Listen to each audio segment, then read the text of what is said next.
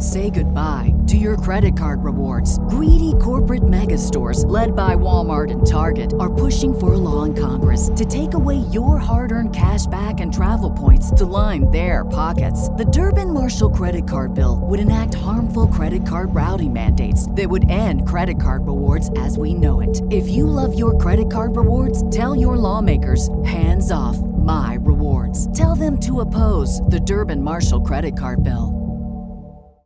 Why has Triple H been so successful?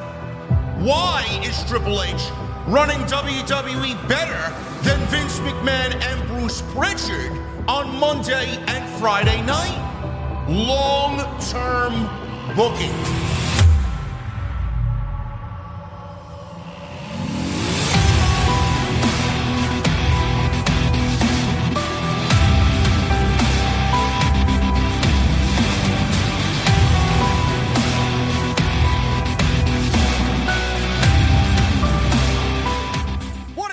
Guys, thank you so very much for joining me right here on Off the Script. This is your AEW Dynamite post show for February 21, 2024. I am your host, JD from New York. As always, coming to you live from the OTS venue.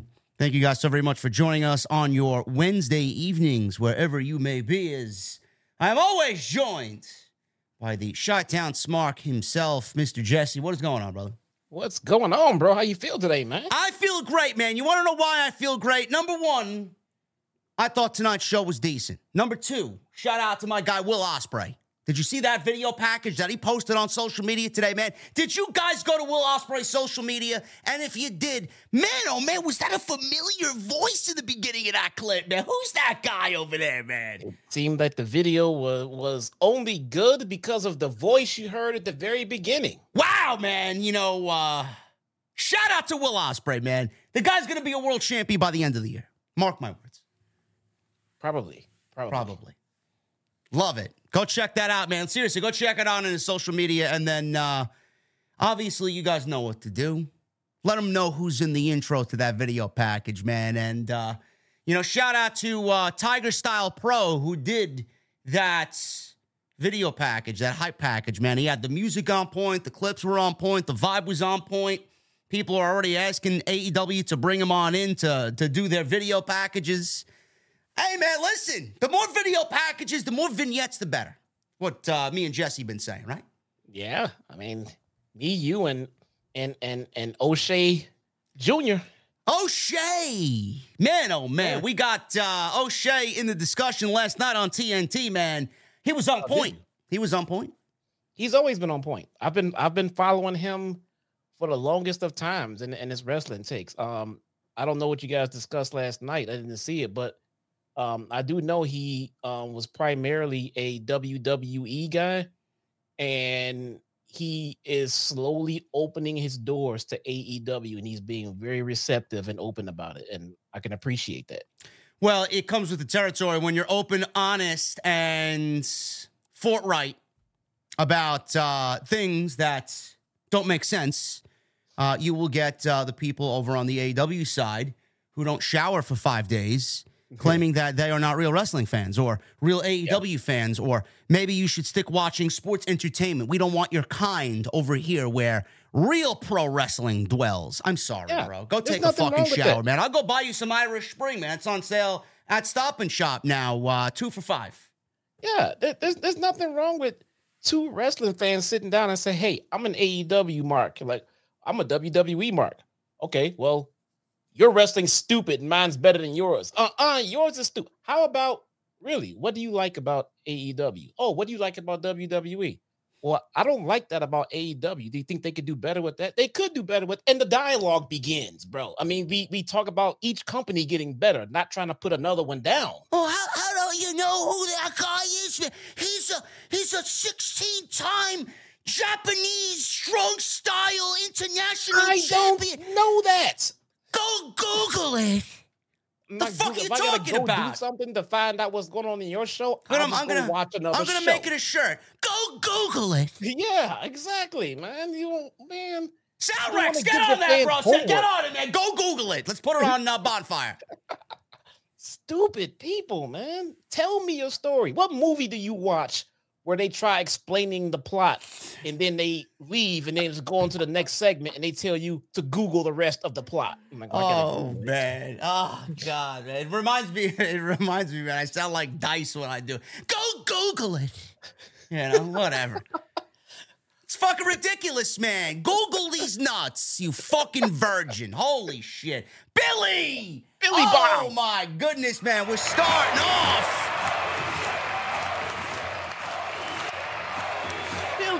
Wow.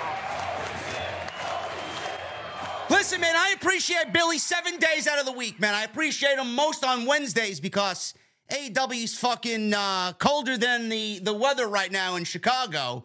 Thank you so much, Billy. $100 super chat.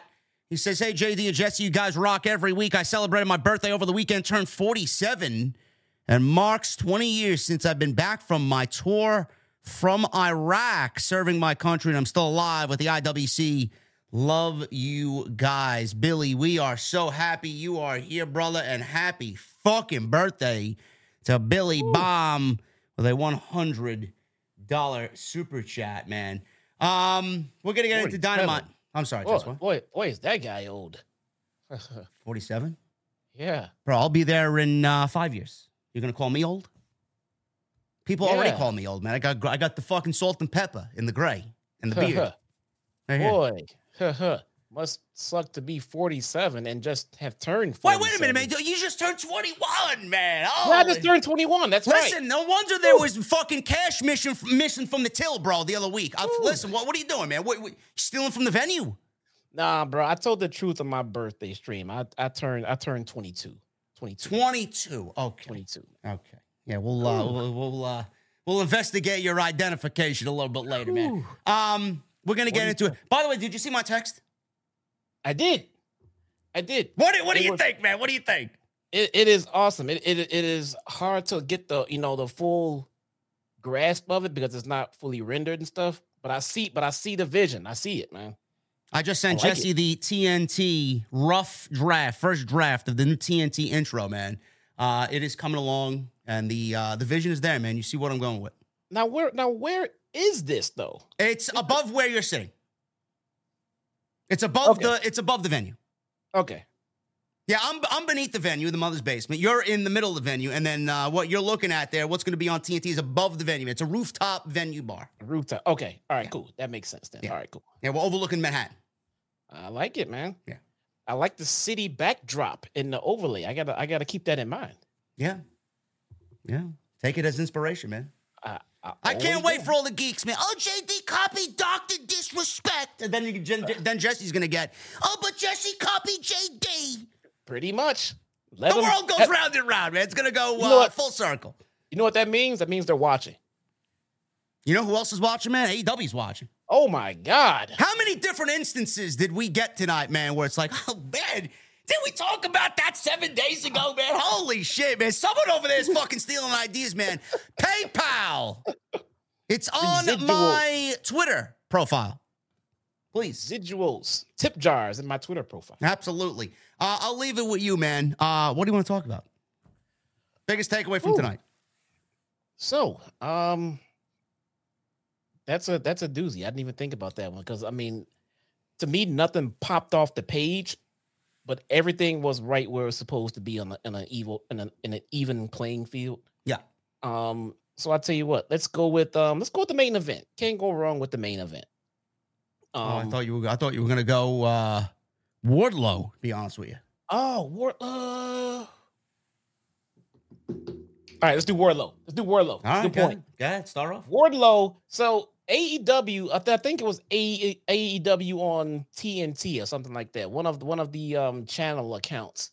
They put out a tweet early in the week, and it said, "Who do you think Wardlow's next opponent should be?"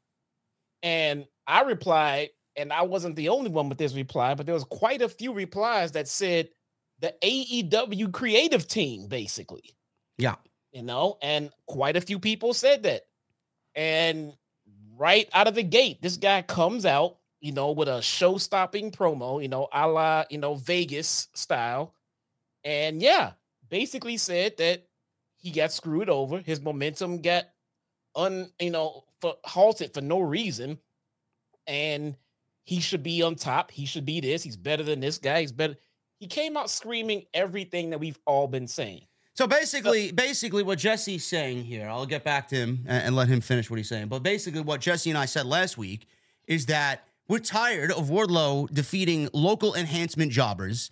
And if you want him to be in the world title picture, he's going to need to defeat actual big named opponents that are actually worth a damn on this show. Otherwise, when he does wrestle for the world championship and he doesn't get those big victories over some big names, we're going to be looking at this and asking Tony Khan, yo, TK, who did Wardlow beat here? He beat Enhancement Jobber number 1 from Pittsburgh, Enhancement Jobber number 2 from Tulsa, Oklahoma.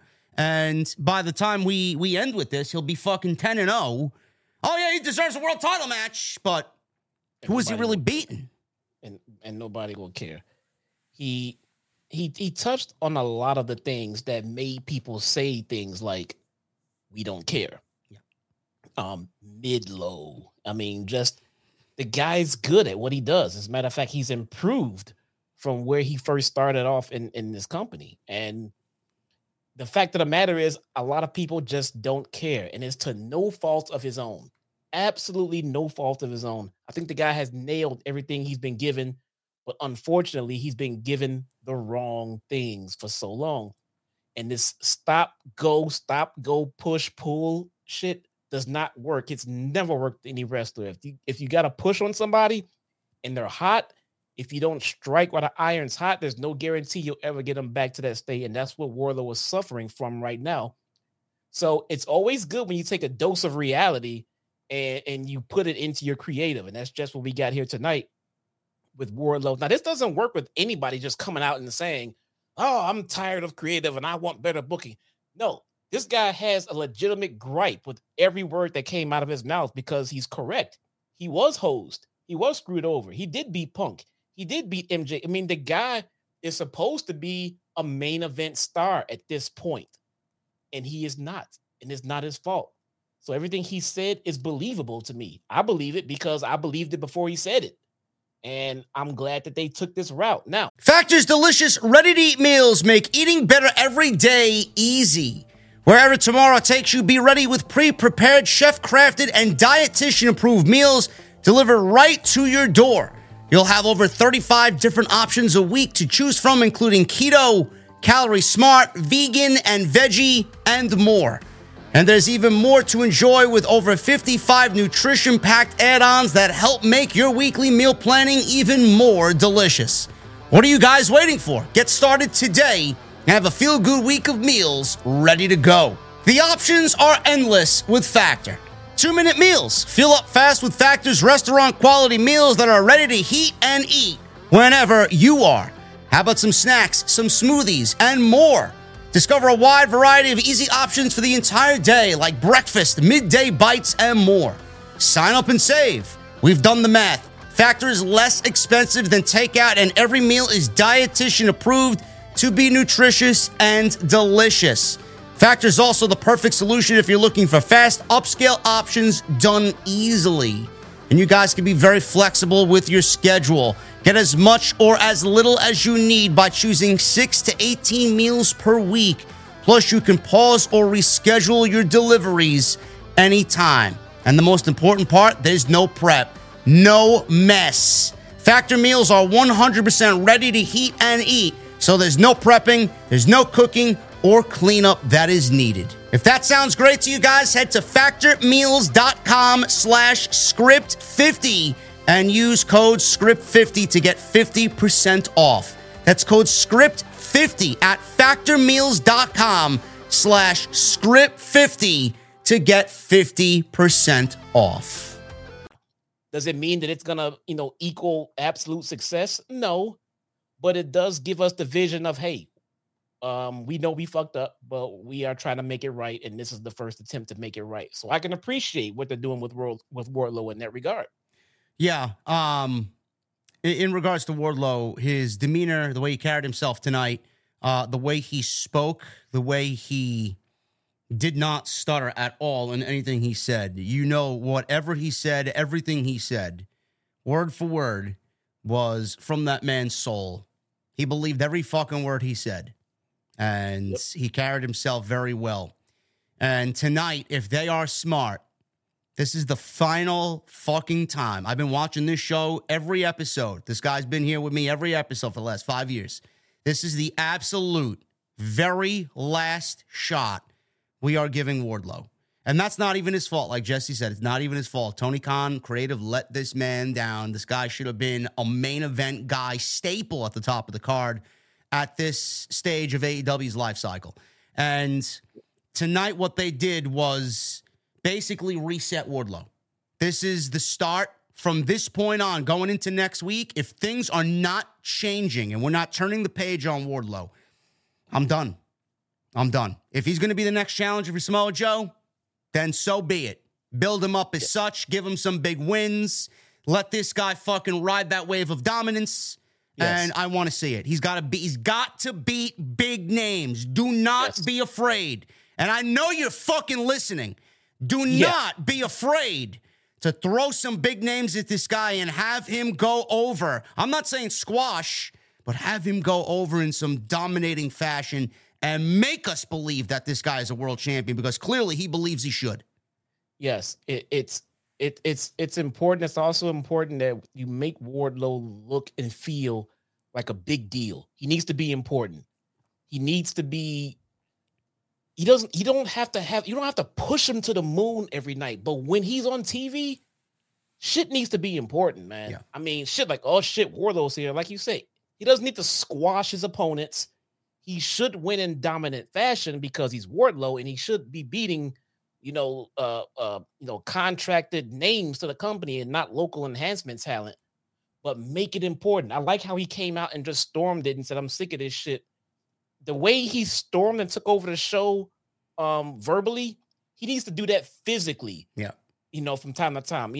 I've seen this done before. Put on a match on the card. Two contracted talent, one-on-one match, very low meaning, very low energy, and have Wardlow come out and beat the holy hell out of both of them and reiterate what he's been telling us, and then go on with the next plan of action. But the point is, Wardlow is done with this bullshit. He's gonna roll over and roll through anybody he fucking feels like it, because he's fucking Wardlow. And until he gets what he wants, he can basically take this show hostage whenever he feels like it. That's how dominant he is. Make us remember how dominant he is, because MJF did a phenomenal job at putting him on that pedestal, and he got knocked off. You just can't put him back up there and expect the best. You gotta gradually get him back up there somehow, and you gotta make him dominant.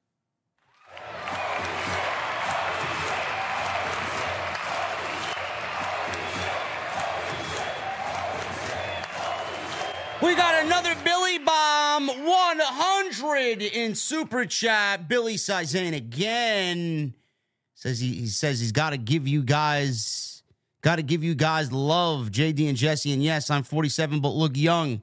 We love professional wrestling and support JD and Jesse. I look forward to every week with you guys. It's hard for people to understand what I went through overseas and still be here alive. It is a blessing in life. That's another round of applause right there. That's what's up, man. And Billy, I'm just giving you shit, bro. I am 47 as well, man.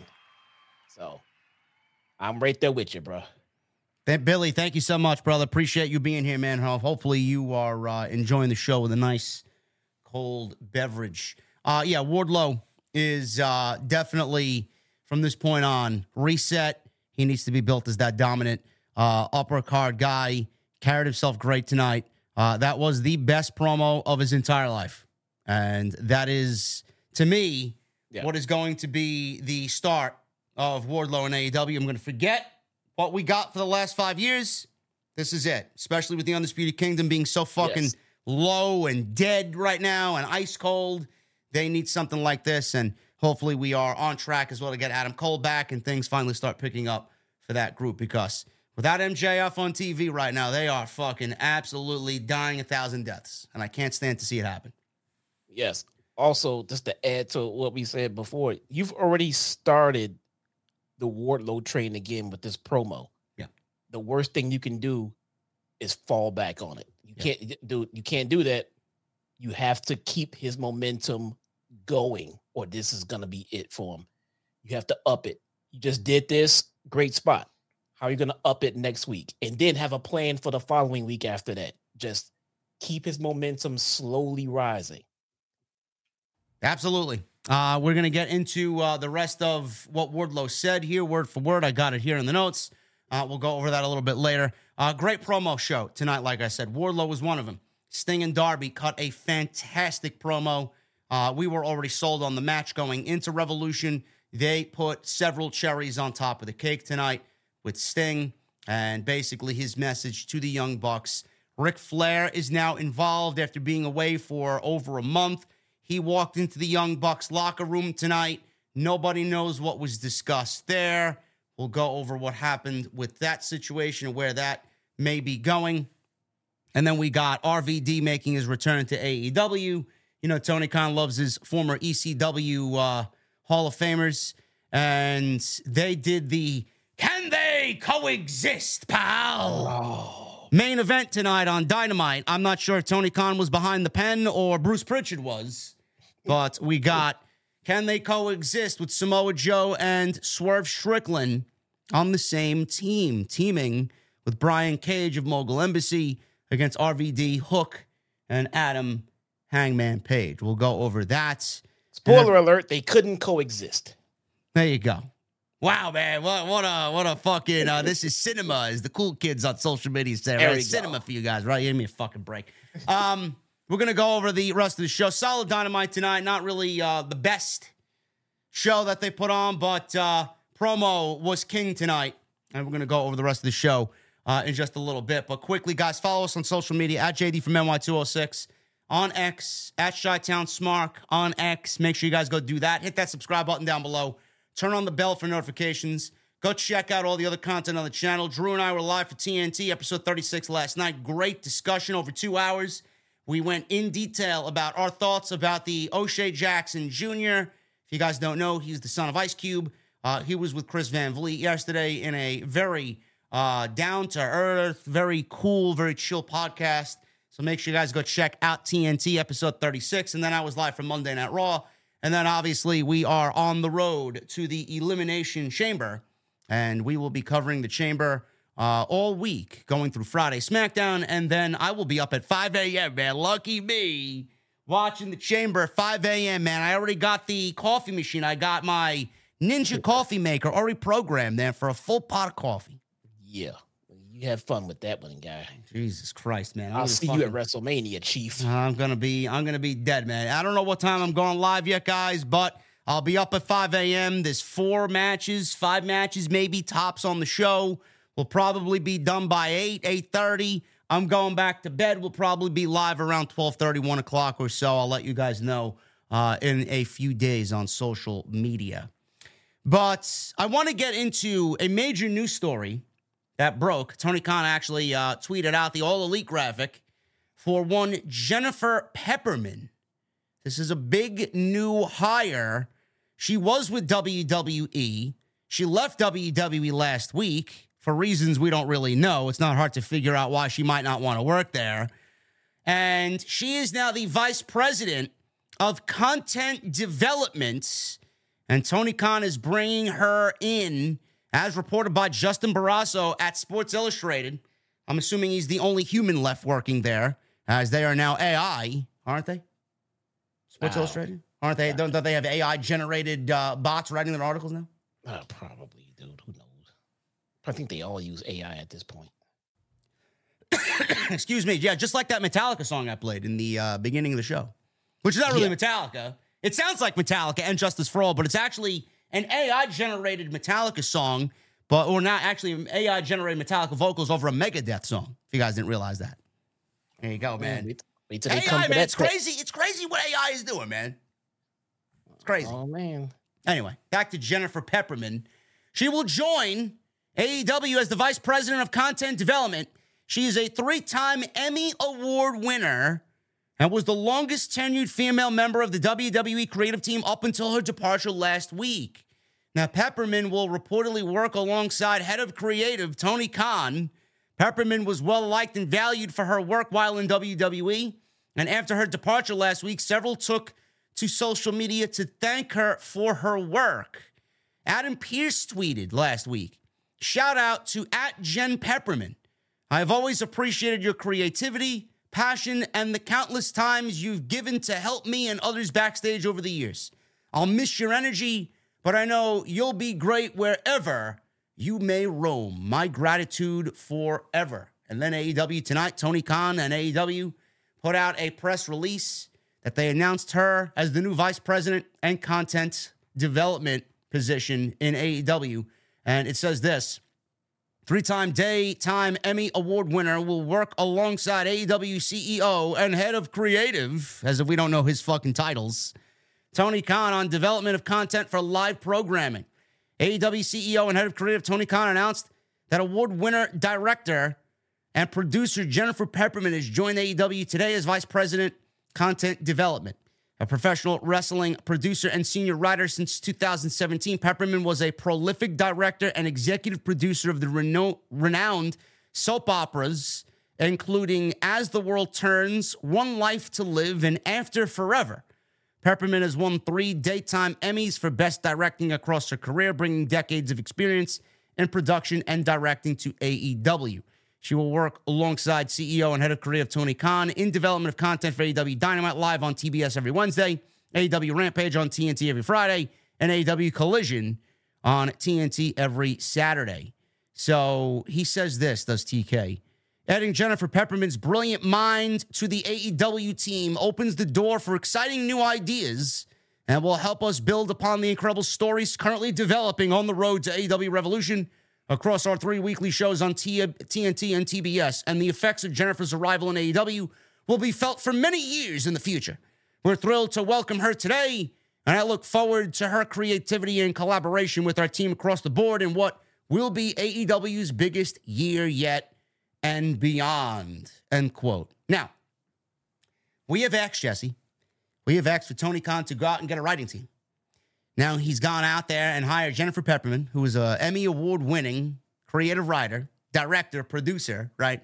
And he is on the road to bringing in an actual writing team. But the kicker here is Jennifer Pepperman is incredibly close with one Mercedes Varnado, a.k.a. Mercedes Moné, also known as Sasha Banks in WWE. So it seems, yeah, me neither. I think she's a rookie, right? She's coming on in about 3 weeks. Yeah, she's a rookie, man. Great, man. We're going to figure out how AEW is going to blossom with this new up-and-coming breakout star next week. Upstart. Obviously, Mercedes and her bringing, with what she has to AEW. Clearly, we're all excited about that. Tony Khan wants to go above and beyond, make sure that she's comfortable, make sure that she's got people there that she's familiar with, that knows what she wants, knows what she is good at, is going to help her be the best that she could possibly be. This is a good move. Now, she wasn't a fan favorite to everybody, was Jennifer Pepperman, but if it helps the women's division and it brings comfortable atmosphere to Mercedes, I mean, I can't see this as anything but a good thing here. No, and I think that's the most important thing. She's not coming in to be Mercedes' personal, She's not coming in to be Brian Gerwitz Gerwitz, whatever the fuck his name is, for Dwayne.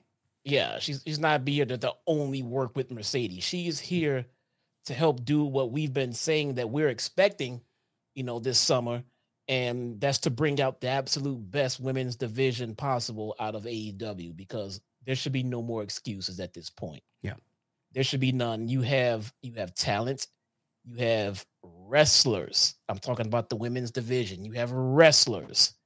Okay. I think that's important to distinguish, because there is a lot of female, wrestlers out there who are not legit actual wrestlers. You have a fantastic core of women who are not scared to go out there and throw some fucking fists and whip some ass. Okay. Just give them great story and they know what to do between those ropes. Hopefully this woman will come in and help organize and put in perspective all of the talent they have in that female locker room. We know Mercedes is a team player. We know it's going to be her priority to help elevate that women's division. That's all she's ever wanted. It's all she's ever wanted is to whatever women's locker room she's a part of to be elevated and treated like it's a serious, competitive sport in the same aspect that the men are treated. That's all she's ever wanted. And it feels like she's now getting that chance to actually do that in this locker room. And starting with this hire, I think it's a fantastic sign. Yeah, this is something that you guys need to understand. The AEW neckbeards out there, they're probably looking at this and reading the transcript here, the memo that AEW put out, and the fact that she is an award-winning, prolific director and executive producer of soap operas and all this other shit, and they're probably scared out of their fucking unwashed 5-day-old underwear. Yeah. Oh my God, AEW's going sports entertainment. Relax. They're probably already shitting their pants, which I don't want AEW to go sports entertainment. I don't want them to deviate away from what brings them to the dance. I just want fucking stories. And the thing here is with Jennifer Peppermint coming on in, you got to understand, she worked for WWE during mostly that Vince, Bruce, and Laurinaitis era. So how much of her ideas were really brought to the table and actually used in a Vince McMahon-run WWE? I'm banking on maybe a half of an idea out of 1,000 was probably used. So now she's here. She's got no filter. She's got no Vince McMahon. She's got no Bruce Pritchard. She's got no John Laurinaitis. So who knows what she's actually capable of? So if everybody already writing her off for whatever reason, I'm willing to give her a chance because she's basically been silenced for most of her writing career in WWE. And now she's coming over where it's the wild, wild fucking West. And any idea right now is a good idea because the ideas that they got right now are not really working. So I'm all for it. And I'm very excited to see what she does. Me too, man. I cannot wait, man. I love it. Good job, TK. Making the right moves. So I was gonna no sell this, but I'm gonna have to bring it up because this is not just who said what now? Who do I gotta bench? No, we're not benching anybody, man. We're gonna bring up a point that Hooligan made because I don't think it's only his thought. I mean, I see too many people with the same thought. He says that they're hiring too many ex-WWE people. Here's what I don't think you guys understand. WWE has been the absolute biggest wrestling organization on the planet for decades, meaning they have hired the best of the best. Anybody who's anybody in this business has worked for WWE, meaning everybody worth any kind of value is an ex-WWE employee. Anyone. It'll be hard, actually hard, to go out and only hire non-former WWE employees. Everyone has gone through those doors at some point. Talent, backstage, producers, referees. At some point, someone has gone through those doors because they are the business that everyone in this business has strived to be in. And if you were any good at anything in relation to this business, you were probably a former WWE employee. So to go out and say, well, I'm not going to hire this person because they used to work for WWE. Well, are they qualified for what you want to hire them for? Oh, they're very qualified, but they used to work for WWE, and I don't want to hire too many ex-WWE guys. That's ridiculous. That's ridiculous. I mean, that's absolutely ridiculous. I mean, look at the guy who they got as their Kevin Dunn. He's an ex-WWE guy, Mike Mansory. I mean, you guys going to shit on him being the pro that he's been? I mean, he's changed the show for the better. Yeah, it's not Hooli. It's not a catch-22, bro. It's a catch-22 if you hire these same people and use them in the exact same format that WWE did. At the end, don't do that. At the end of the day, AEW is only 5 years old. You do realize, guys, that before AEW existed, there was a monopoly in pro wrestling. There was one fucking place, even though Impact existed and Lucha Underground was doing their thing, and you got New Japan overseas. Here in America, all we had was WWE. That's it. There was nowhere else. The alternative blossomed in AEW. They were created because we needed an alternative while Vince was killing professional wrestling, and that's the real reason why AEW was born, because Vince was basically killing the fucking sport. And, AEW, they brought everybody in that they could in the beginning, and now you see 5 years later that most of the people that started out here are no longer here. That is a good thing, guys. It's called growth. If AEW and Tony Khan remained with the same team that he had in year 1, in year 5, we would not be in a situation where AEW is going to grow, AEW is going to get better, AEW is going to get more money for a TV deal. You do realize that Tony Khan needs to start bringing in people not only to make his television shows better as far as writing and creative, but visually it needs to look the part too. You can't have them look like a minor league fucking promotion. They need to look big league, and they're still working through the kinks because they fucking ran the show tonight in a 20,000 seat stadium and they only filled 3,000 fucking people. That shit's got to go ASAP. I don't know why they're not running buildings that are in line with the fucking number of people that they draw weekly. It would sound and look a lot better. So they are still working through the kinks. But if you guys want AEW to grow, AEW is making the moves like this, Jennifer Pepperman, and bringing in Mercedes.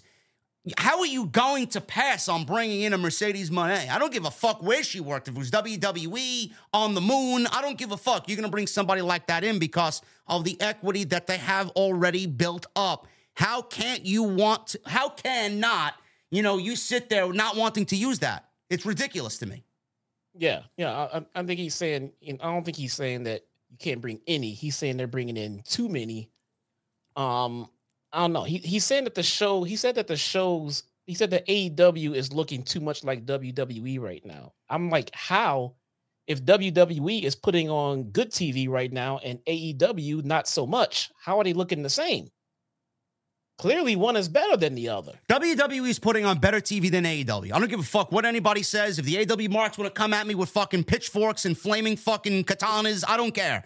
WWE is putting on better television than AEW right now. It's not even a discussion. Yeah, no. And why is that? Why is that? But how is it that AEW is looking like WWE and WWE is actually doing a good job right now, but the other one is not? You can't bring. He says not current WWE. Okay, you can't bring in the old WWE people at whatever generation they worked in WWE. You can't bring them in and use them in the exact same capacity that WWE did.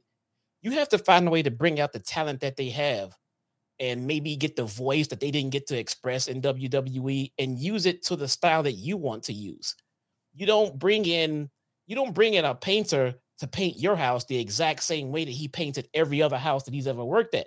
You bring him in to bring out your vision and what you want painted. It doesn't have to look like everything else they've done in the past. You have to they brought in Jon Moxley. All right. They brought in Jonathan Good. They turned Jonathan Good from Dean Ambrose to Jon Moxley. That's not the same person that worked in WWE, right? I mean, there's so many other people that used to work in WWE that is a far stretch from what they used to look like. Now, does that apply to everyone that's in AEW that came from WWE?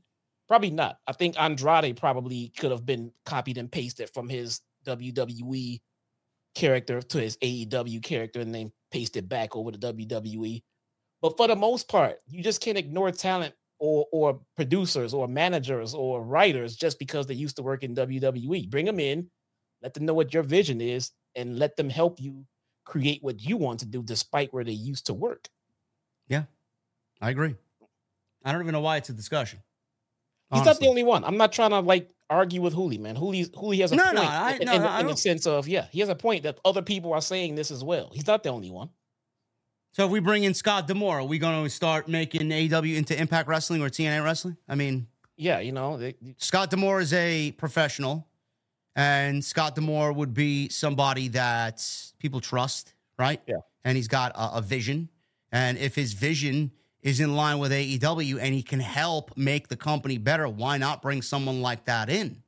And I'm just using him as an example. We don't really know why he was terminated, but that reason will come out sooner rather than later. And it may not be a case where they want to bring him in because he did something that is not really redeemable. So that being said, they need to start bringing in more people.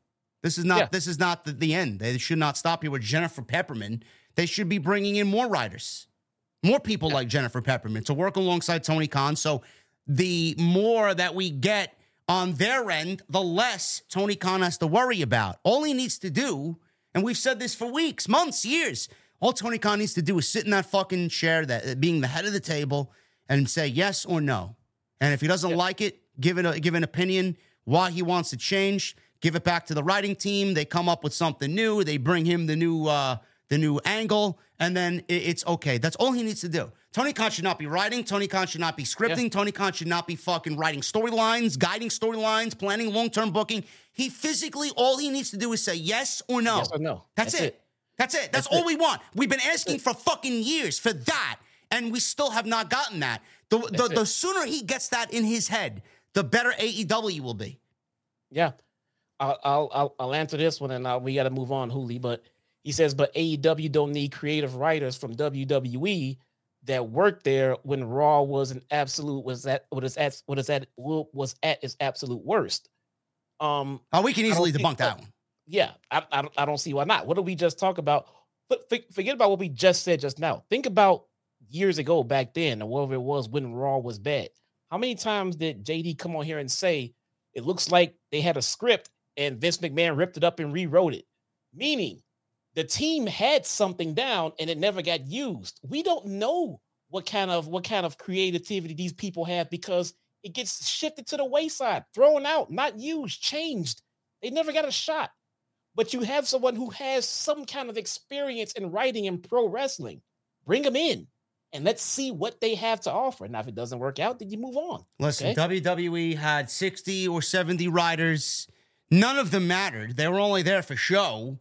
The only ones that mattered were Vince, and that's it, and Bruce. They're the ones who wrote everything, wanted the direction to go their way. They didn't give a fuck what the writers wrote. You'd be lucky to get one idea out of 70 people that made it to fucking television. And if it did, it got changed. And I saw someone in the chat, Krauser, he's mentioning about Jennifer Pepperman. She wrote the Lashley Lana love thing. Remember that, Jesse? Vince wrote that. Yes. That's all Vince McMahon. Wrote that. Vince McMahon. She wrote that because Vince wanted it to be written, not because she came up with it. And if she did come up with it, it's because Vince wanted something salacious and fucking garbage like Write that. A cuck storyline for these two right now. There Vince you go, genius. The woman we're talking about, my guy Dr. Evil Genius is in the chat. This woman, Jennifer Pepperman, was the woman who needed to script something for Vince. She was the one in charge of the Miro, Bobby Lashley, Lana cucking angle. Boom. That's all. She wrote Miro being a cock on Raw. No. Vince did. Come on, man. There you go. Look, man, again, you got to let these people do what they can do, see what they have to bring to the table. You want to know how we know how the writing team was treated with their creative? We don't know how we know firsthand. You know who told us? Dewey Foley. Dewey Foley has been publicly saying how, hey, man, and he's on the writing team. It's like all they can do is do their job. What makes it to TV, it's not on them. Okay. It has to go through final approval from Vince McMahon. They can change it and rip it up and do what they want. Dewey Foley has said how frustrating it is to write there. So let it play out, guys. Let's see it play out. Tony Khan, he's bringing in a creative writer. Can't get much worse. What do you want the man to do? He's going out there, spending money, bringing in the people he needs to, and he's got some semblance of a writing team now. One person, but maybe more to come. Who knows? It starts. I'd rather them hire one person at a time than hire a team of 10 at once. Individually vet everyone, bring them all in. I mean, it can't be a bad thing. If you're TK and being objective here, and then you hear people saying TK needs to get a writing team. TK needs to hire a writing team. All right. Well, I'm gonna hire this lady here. She used to write for Sasha and everything else. And then people say, you're hiring too many ex-WWE people. Jesus Christ! What do you want from me? All right, nobody. Go ahead. Let him bring her in. If we see anything along the lines of a cucking angle, I mean, It just gives me more ammunition because negativity to AEW sells. So if I have to come on here and be negative because this show sucks with her involved, I mean, I'm not going to fucking complain. There's a big audience for that. So I'm just going to ride the wave, man. So please, write someone to be a cuck. Miro is still employed there. There you go. You got a prime example. Let's see if we get it now. You know, if TK sat outside the UCLA, university out there in creative writing and started hiring graduates who specialize in creative writing, for TV, and grabbed them and brought them into AEW, people would complain that he's hiring people without any kind of wrestling knowledge or background. People would complain about that. You hire WWE people. Oh, now you're hiring too many WWE people. I mean, people are just gonna fucking complain, bro. I mean, for all they know, they could bring me in. I mean, they've been taking my ideas for the last fucking 2-3 weeks. They've been taking Jesse's ideas for the last 2-3 weeks. People will complain, and they would put the ideas on TV, and then people would say, "Oh, these are great ideas. We like these." But then if they put out a graphic that said JD is, all elite and creative, people would lose their goddamn minds. Who is that? Just Google it. People would lose their minds. You kidding me, man? I get an all elite graphic, man. That thing would reach fucking toxic levels never before seen in social media history. My God. JD's a racist. JD's a sexist. JD hates women. JD's a virgin. What a mark. Yeah. They use his ideas and then are like, yeah, this is a good idea. We like this. Yeah. It's sure thing. People will complain. TK needs to do what TK thinks is best for his company. And we can sit here and complain about it or praise it. And for this hire, I'm going to put it over as being a good idea. Even if it doesn't work out, bro, it's a good idea that he brings in someone with some kind of wrestling writing experience and see how it goes. If it doesn't work out, bro, you move on and try again. Listen, I'll work for fucking coffee, man. Just bring me into Jacksonville. I need an excuse to go to Florida. Whatever, minimum wage, coffee, whatever. I'll work there if Swerve unblocks me. How about that? I don't believe that hasn't been done yet, honestly. So I do. I really don't get it. What did you do to him, bro? Bro, it's a long discussion I'm not gonna get into on this podcast, man. Listen, man, you know what you got to do? You got to come on here wearing Swerve merchandise. You're coming on here wearing anti-punk merchandise. Same thing. Anyway, we're getting into Dynamite here. We opened up with the Blackpool Combat Club. This is Jon Moxley and Claudio Castagnoli against FTR, Dax, and Cash. I want to start with a positive before we get to the negative. I thought this was a great tag team match. Tag team wrestling in AEW needs to be exactly what this match was. This is exactly what we should be getting weekly. I'm not saying time limit draws, but the level of competition here, this is exactly what we want to see out of the tag team division. Hopefully, this is going to be primed and ready and is being set up for when Sting and Darby lose those tag team titles to the Young Bucks. This is the type of competition I want to see coming after the Bucks, okay? Now, as far as the match is concerned, there is a large portion of the audience that is going to try and explain where the story is here, but I don't really see where the story is here. This was basically just thrown together a couple of weeks ago on Collision because Blackpool Combat Club needed to take a timeout from their feud with the CMLL crew, and they needed another team to battle at the pay-per-view. In comes FTR. So we get this match tonight. We got whatever happened last week. And we got Jon Moxley and Dax last week. Tag team match this week. It went to a 20-minute time limit draw.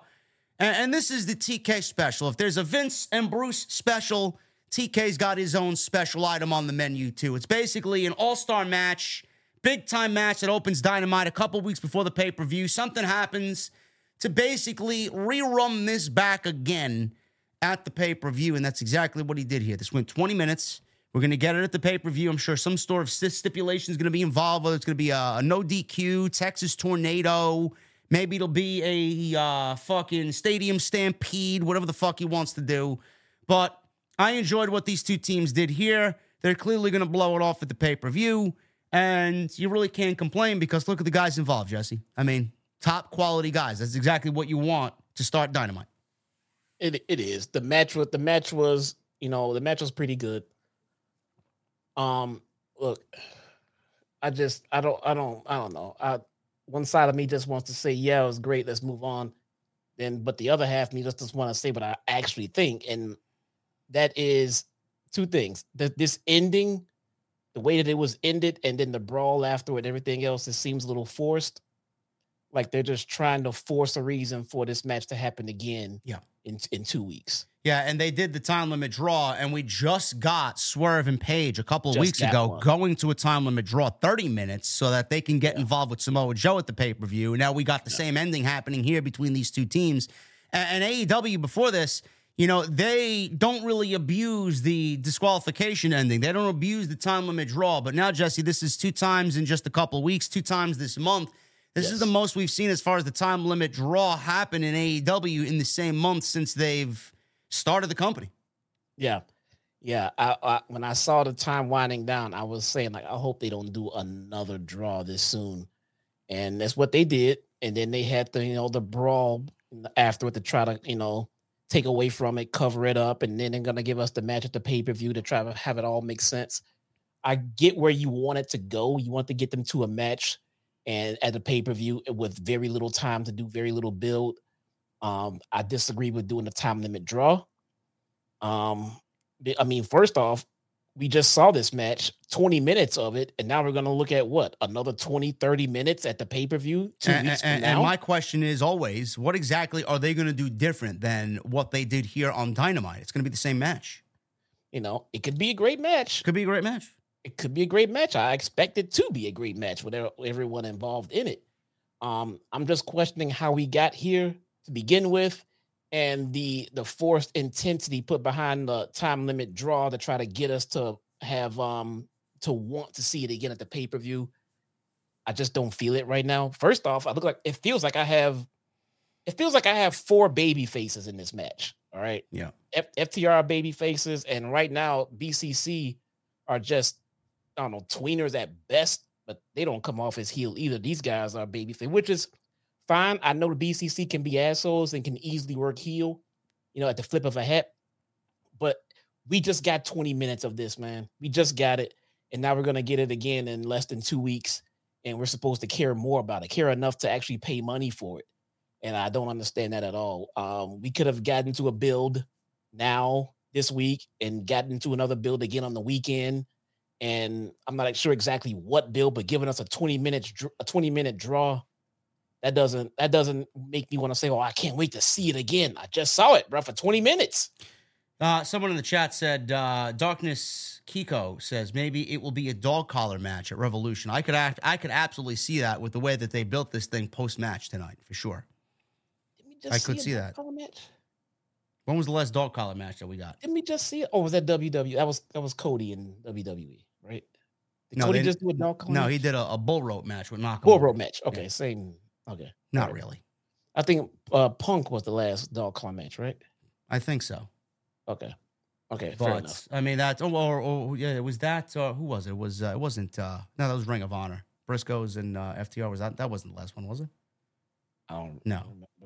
They were very close together. Either way, you got to throw a stipulation in it. Either way, it's a high fucking level to live up to. I mean, if you're going to do dog collar matches, I mean, you got 2 of the best ever happening with those 2 teams and then Punk and MJF. Look, the match will be entertaining at the pay-per-view. It will be. Yeah. It could be a straight up regular wrestling match with no steps. It'll be a good wrestling. It'll be a good match. We're just wondering, what did you do to make us care about it any more than what we were already going to get? This whole ending and this whole backstage brawl, that's the part that just seemed a little forced. No, Starks Bryan was a strap match. It wasn't a dog collar match. That happened at All Out. Yeah, I think Punk was great the last. Is it Punk and It might be Punk FTR. It was Punk MJF at Revolution 2 years ago. Yeah. So it was a while back. So, but why are we thinking it's going to be a dog collar match now? What happened to? I don't know. Just the post-match attack. They had to be separated. There was a bunch of officials out there. Then FTR wanted to challenge them at Revolution. They never got out what they wanted to say because Jon Moxley and Claudio interrupted their promo with Marvez after the match. So it could be still. I mean, Something. There's going to be some sort of stipulation. There will be blood. Oh, God, yeah. Oh, my God. There will be blood. Whatever the match is, expect buckets of red stuff. Viscous liquid everywhere, bruh.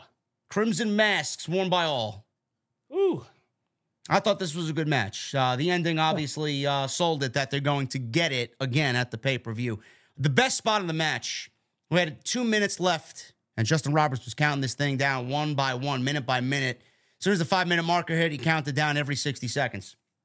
So Harwood and Moxley slugged it out. Before Harwood got the sharpshooter locked in on Moxley, Claudio followed with a sharpshooter on Cash, and Claudio and Harwood started slapping each other while maintaining both individual sharpshooters. This was fucking great. I love this spot. So they both let their sharpshooters go. They stand up. They have a fucking slap off in the middle of the ring, slapping each other silly across the face. Harwood planted Castagnoli with a pile driver. Moxley nearly stole a pin off the crucifix from behind. Moxley then was sent off the ropes and was about to suffer the shatter machine by FTR when the bell sounded and they stopped mid-move, indicating the time limit had been reached. Both teams continued to slug it out with each other as officials and security and other wrestlers ran down. I thought I saw Butcher and Blade out there separating things, and they were having little to no success out there, but it was hectic, and they wanted to make it feel hectic because this is obviously going to continue with the pay-per-view, and I thought what they did was effective here. I just don't really understand the story for everybody saying, well, there's story. Well, there's really no story. It's just two teams wanting to beat the shit out of each other. It's more of an angle than a story, but, you know, you can't complain when you got four guys like this and the talent that's involved. It's one of those situations, Jesse, where you just shut up and just watch great professional wrestling. Yeah, I'll give them this much. They're not trying to put this match on the pay-per-view to sell the pay-per-view. It's not like it's supposed to be a headliner. It's going to be on there to give us a fantastic wrestling match. And we all agree. No one here says otherwise. It will be a fantastic match. Yeah. We're just wondering the importance of it versus what we just got tonight and everything else. But at the end of the day, it will be a fantastic wrestling match. It's not the headliner of the card, and you want a solid show, and this is a welcomed match. So let's see what they give us. This will not be a buy-in match. No. Whoever said a buy-in match, no.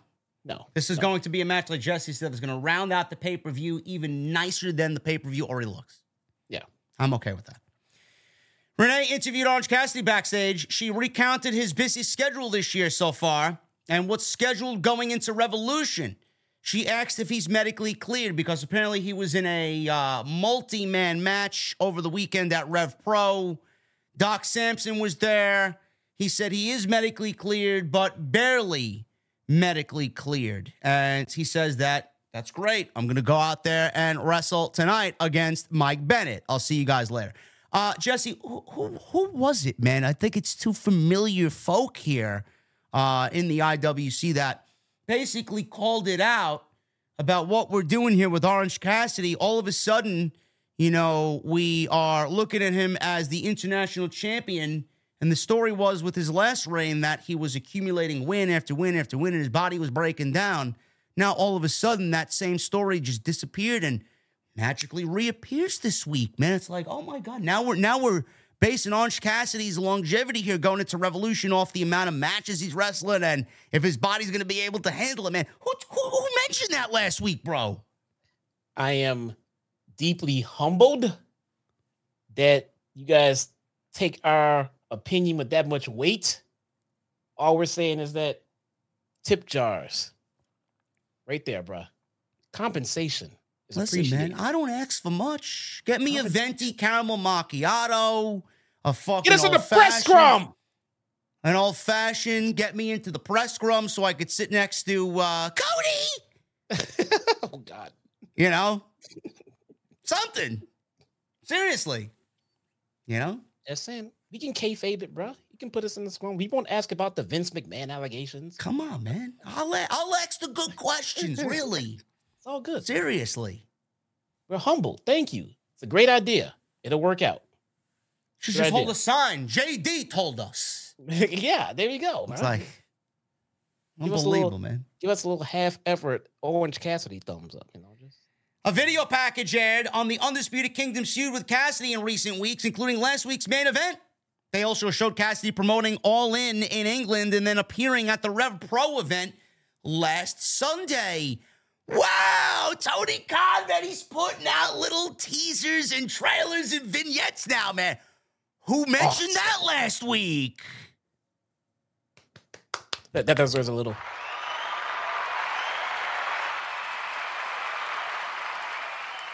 Wow, man. Awesome. Oh, man, I need the name and number of the employee who's watching this show right now. My DMs are open. It's great. We say it, and then O'Shea Jackson Jr. is on the podcast saying, that's great. You want me to know about this shit? Tell me about it. Oh, man. Tell me. Can't hate on it, man. They're telling you the story. They're giving you some fucking backtracking on how we got here. Listen, can't complain about it. That's what we want, bruh. Just tell us a little bit. Well, you should have watched Collision. No, you should have recapped and showed me what I missed on Collision because plenty of people missed Collision. Yeah, Collision gets half of your audience on Wednesday. Yes. Come on. Alex Marvez interviewed FTR backstage in the parking garage. He says they would have won if the match had 10 more seconds. Dax says he wanted a rematch at Revolution, but he never really embellished on what that meant. Mox and Claudio showed up, and they were held back by security as Dax was waving my favorite piece of sign language at Jon Moxley, the good old middle finger. So we're getting that tag team match. We just don't know what type of stipulation yet. If there will be one, I suspect there will be, but it's coming, and it will probably open the show like it did tonight on Dynamite. Orange Cassidy, he went one-on-one with Mike Bennett defending the International Championship. Mike Bennett is one half of the absolutely most irrelevant titles in company history, the Ring of Honor tag team titles. Does anybody realize that Mike Bennett is a tag team champion? No. Get rid of it. You just told me. Oh, yeah. Well, I have to tell you. There you go. So I will say this in regards to the main event last week. I enjoyed what Matt Taven did. I saw Matt Taven's promo on social media after the show was over as a AEW exclusive. It was good. Good stuff. I like the. I don't know why that's not on Dynamite. That promo should have been on TV. On TV. You want to know something? AEW team, whoever's watching over there, TK, if you're watching via Shadow account, why didn't you replay that promo? Man. That clip on Dynamite tonight before this match? I don't know if they played it at Rampage or on Collision. I don't know. But I do know that promo, did they replay it tonight? No. And I missed it? No. That should have been on TV. Yeah. That should have been on TV this week. That should have been on TV. So this match was for the international title. The story is here that Cassidy has to go through all of the Undisputed Kingdom to get to Roderick Strong, who basically hasn't really said much of anything in regards to the international title. So he's beaten Taven. He's beaten Bennett. He's not going to beat Wardlow. Adam Cole is injured. So the last mountain to climb here is Roddy, and that is a mountain that will be too steep for Mr. Cassidy to overcome. He absolutely 100% should be losing that championship at the pay-per-view, and Roddy should be the new international champion. I do feel like the Orange Cassidy fatigue is once again setting in. Not that he's a bad wrestler by any means. It's just, we've been through this same song and dance already. It's like we're watching a fucking rerun and not particularly good in the episode department is Orange Cassidy. He's great. Don't get me wrong, but we've been through this already. Enough. We did this exact same title run, this exact same story behind it. We already did it, and he lost the title, and you had to put it right back on him for, injury reasons. I get it, but we've seen this already. So he should definitely be losing this title. We understand it. That's why we're not complaining about Orange still being champion. We get it, but it's time for him to let that go right about now. I mean, even with Mike Bennett here this week after Cassidy took Taven out, I mean, it makes sense whether you like it or not, whether you deem it good or not. It makes sense that he wrestles Bennett this week after he took out Taven, right? Now he's got Roddy to look forward to at the pay-per-view. I'm going to need a big, emphatic promo from Roddy before this match takes place on Saturday. I want him, and this may just be me. I don't know how you guys feel about it. We've seen Orange Cassidy cut promos before. I would love for Roddy to cut a very passionate, emphatic promo about why he wants to win this international championship and why it is going to be an important thing for the Undisputed Kingdom to achieve. So that's all we need here. Because he really hasn't said much of anything. All he says is he wants the title and he, he's part of the Undisputed Kingdom and they got whatever their mission statement is. I need to hear physically why this title means so much for the Undisputed Kingdom and why Orange Cassidy needs to do everything in his power to stop Roddy from winning this championship at the pay-per-view. That's all we need. And if you do that, I'm in. I'm already in. But a nice little fucking shoulder nudge, some sprinkles on top of the fucking cake, something, man. Give me something, right? 100% agree, man. Absolutely. What are we waiting for, TK? Next week. Got 1 week to the pay-per-view, right? Next week is your last Dynamite. You know the deal. Yep. So the match itself was fine. We'll pick it up after the commercial break because we went to a picture-in-picture. Roderick Strong hit the ring and distracted the referee long enough for Bennett to punch Cassidy low, hit a pile driver for a 2 count. We go right to a commercial break. So Mike Bennett, he was in control during the picture-in-picture, and he was on headset, on commentary. He took Shivani's headset and started running down Cassidy via the commentary booth. So this allowed Cassidy to recover, and he hit multiple dives. Mike Bennett responded with a spinebuster back in the ring. Death Valley driver. Actually, no spinebuster in the ring. It was on the apron and then a Death Valley driver out to the floor. So they go back inside after the DVD. Bennett took too long to follow up on his offense on the outside. Cassidy came back with a desperation orange punch. Mike Bennett tried to fight off a beach break, and he hit a Gotch-style pile driver for a near fall. So we got big elbows here, dropping Cassidy, and he countered a third pile driver attempt into a beach break out of nowhere, and that was enough to beat Mike Bennett here on Dynamite. So it's amazing how Bennett fought off a beach break, hit him with a pile driver, big elbows. He went for another pile driver, and all it took was one beach break to end Mike Bennett. I guess Mike Bennett's rating is lower than Maxine Dupree in WWE 2K24, huh? I mean, he's got no stamina. What?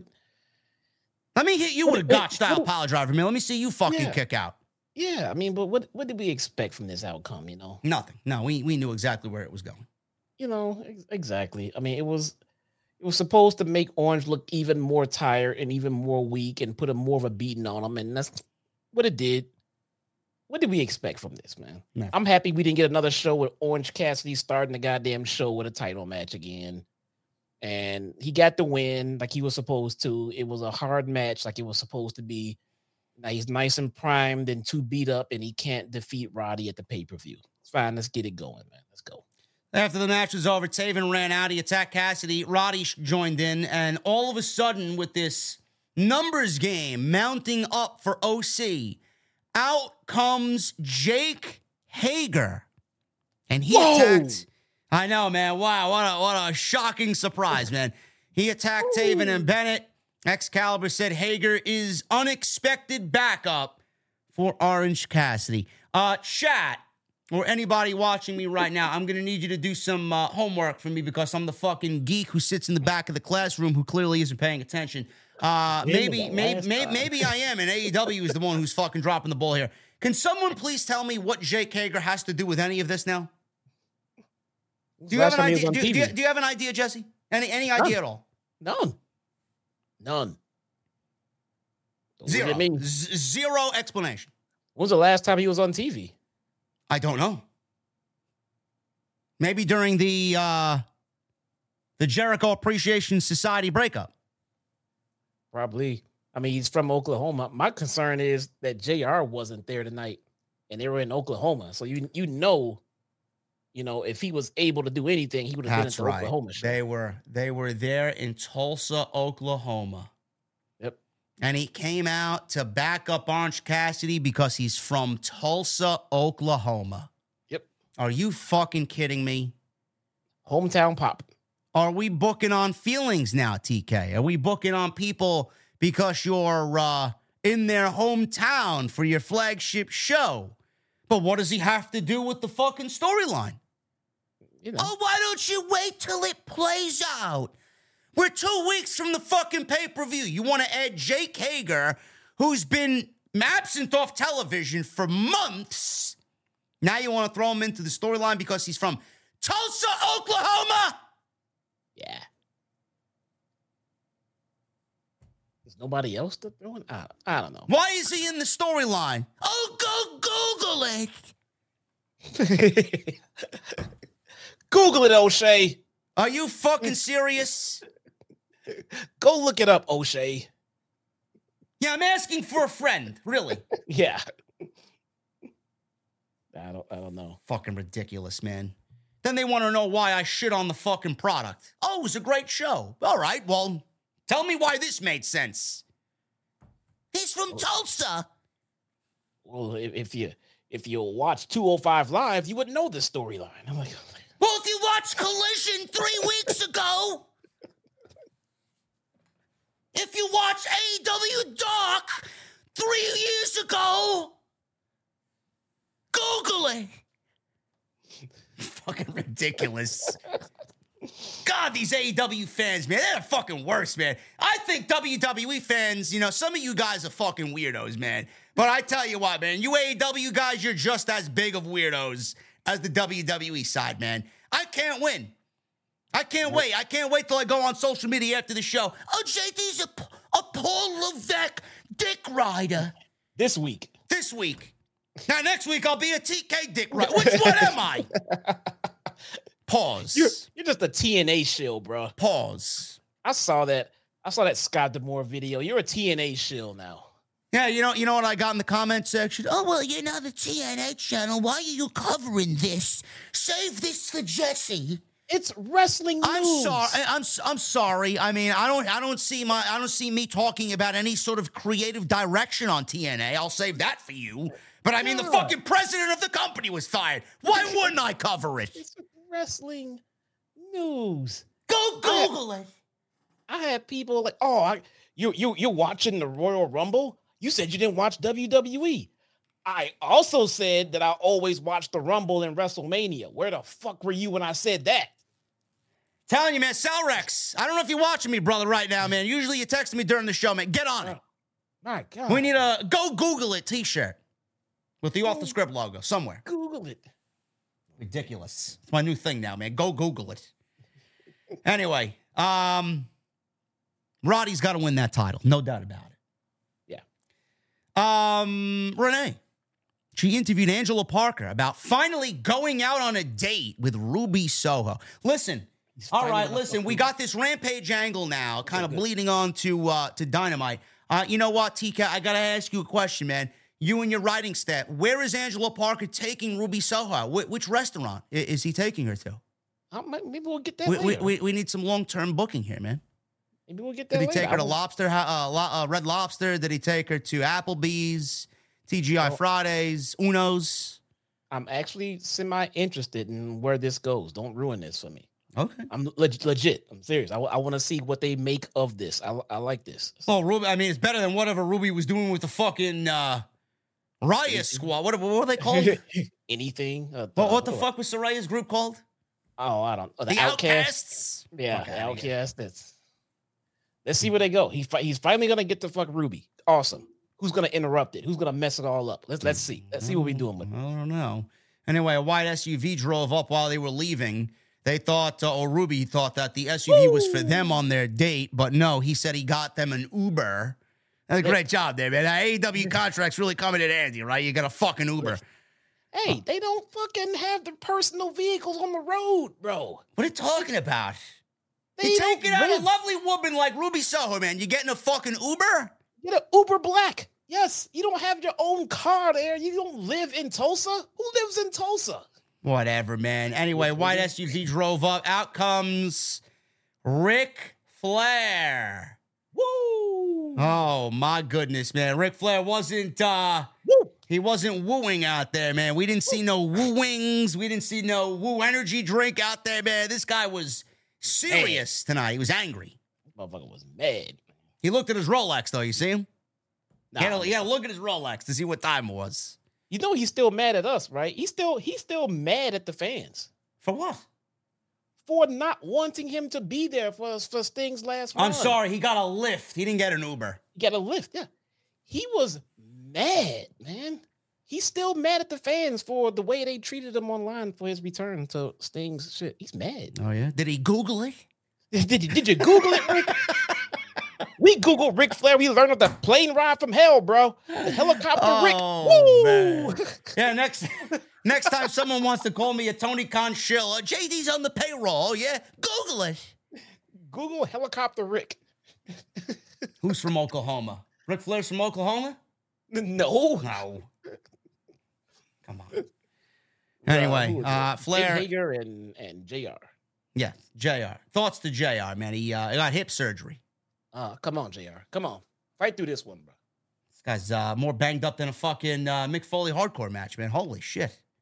Kicks out every time, man. It's all good. Renee caught up with Ric Flair. She walked, she was standing there. He walked right by her. I don't know where he was going. She asked for his thoughts on Sting's final match. Flair says he's disappointed. Oh, yeah?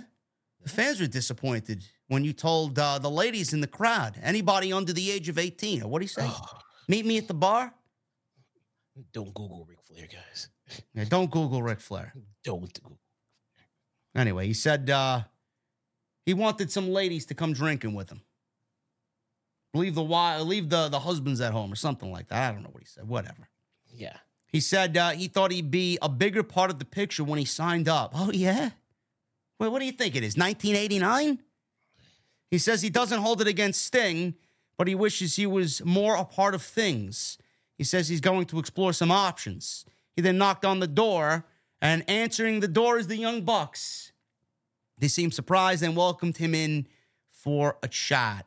So, I don't know what we're planning here, Jesse, but it looks like they may be setting up Flair to turn on Sting in his retirement match, and the Bucks have used the absence of Ric Flair by giving Flair an opportunity to make it about himself. As long as they get helped in the process, maybe they're paying Flair to maybe be in his corner, take out Sting, and ruin his retirement.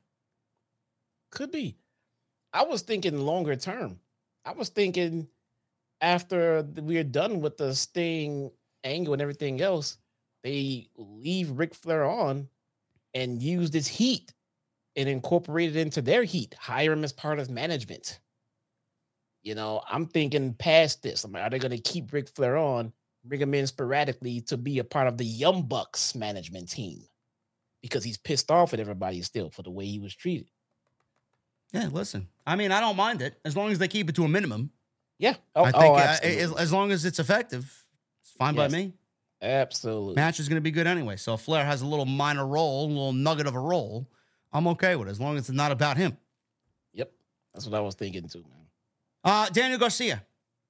Tony Schiavone's in the ring, and he's interviewing Danny Garcia.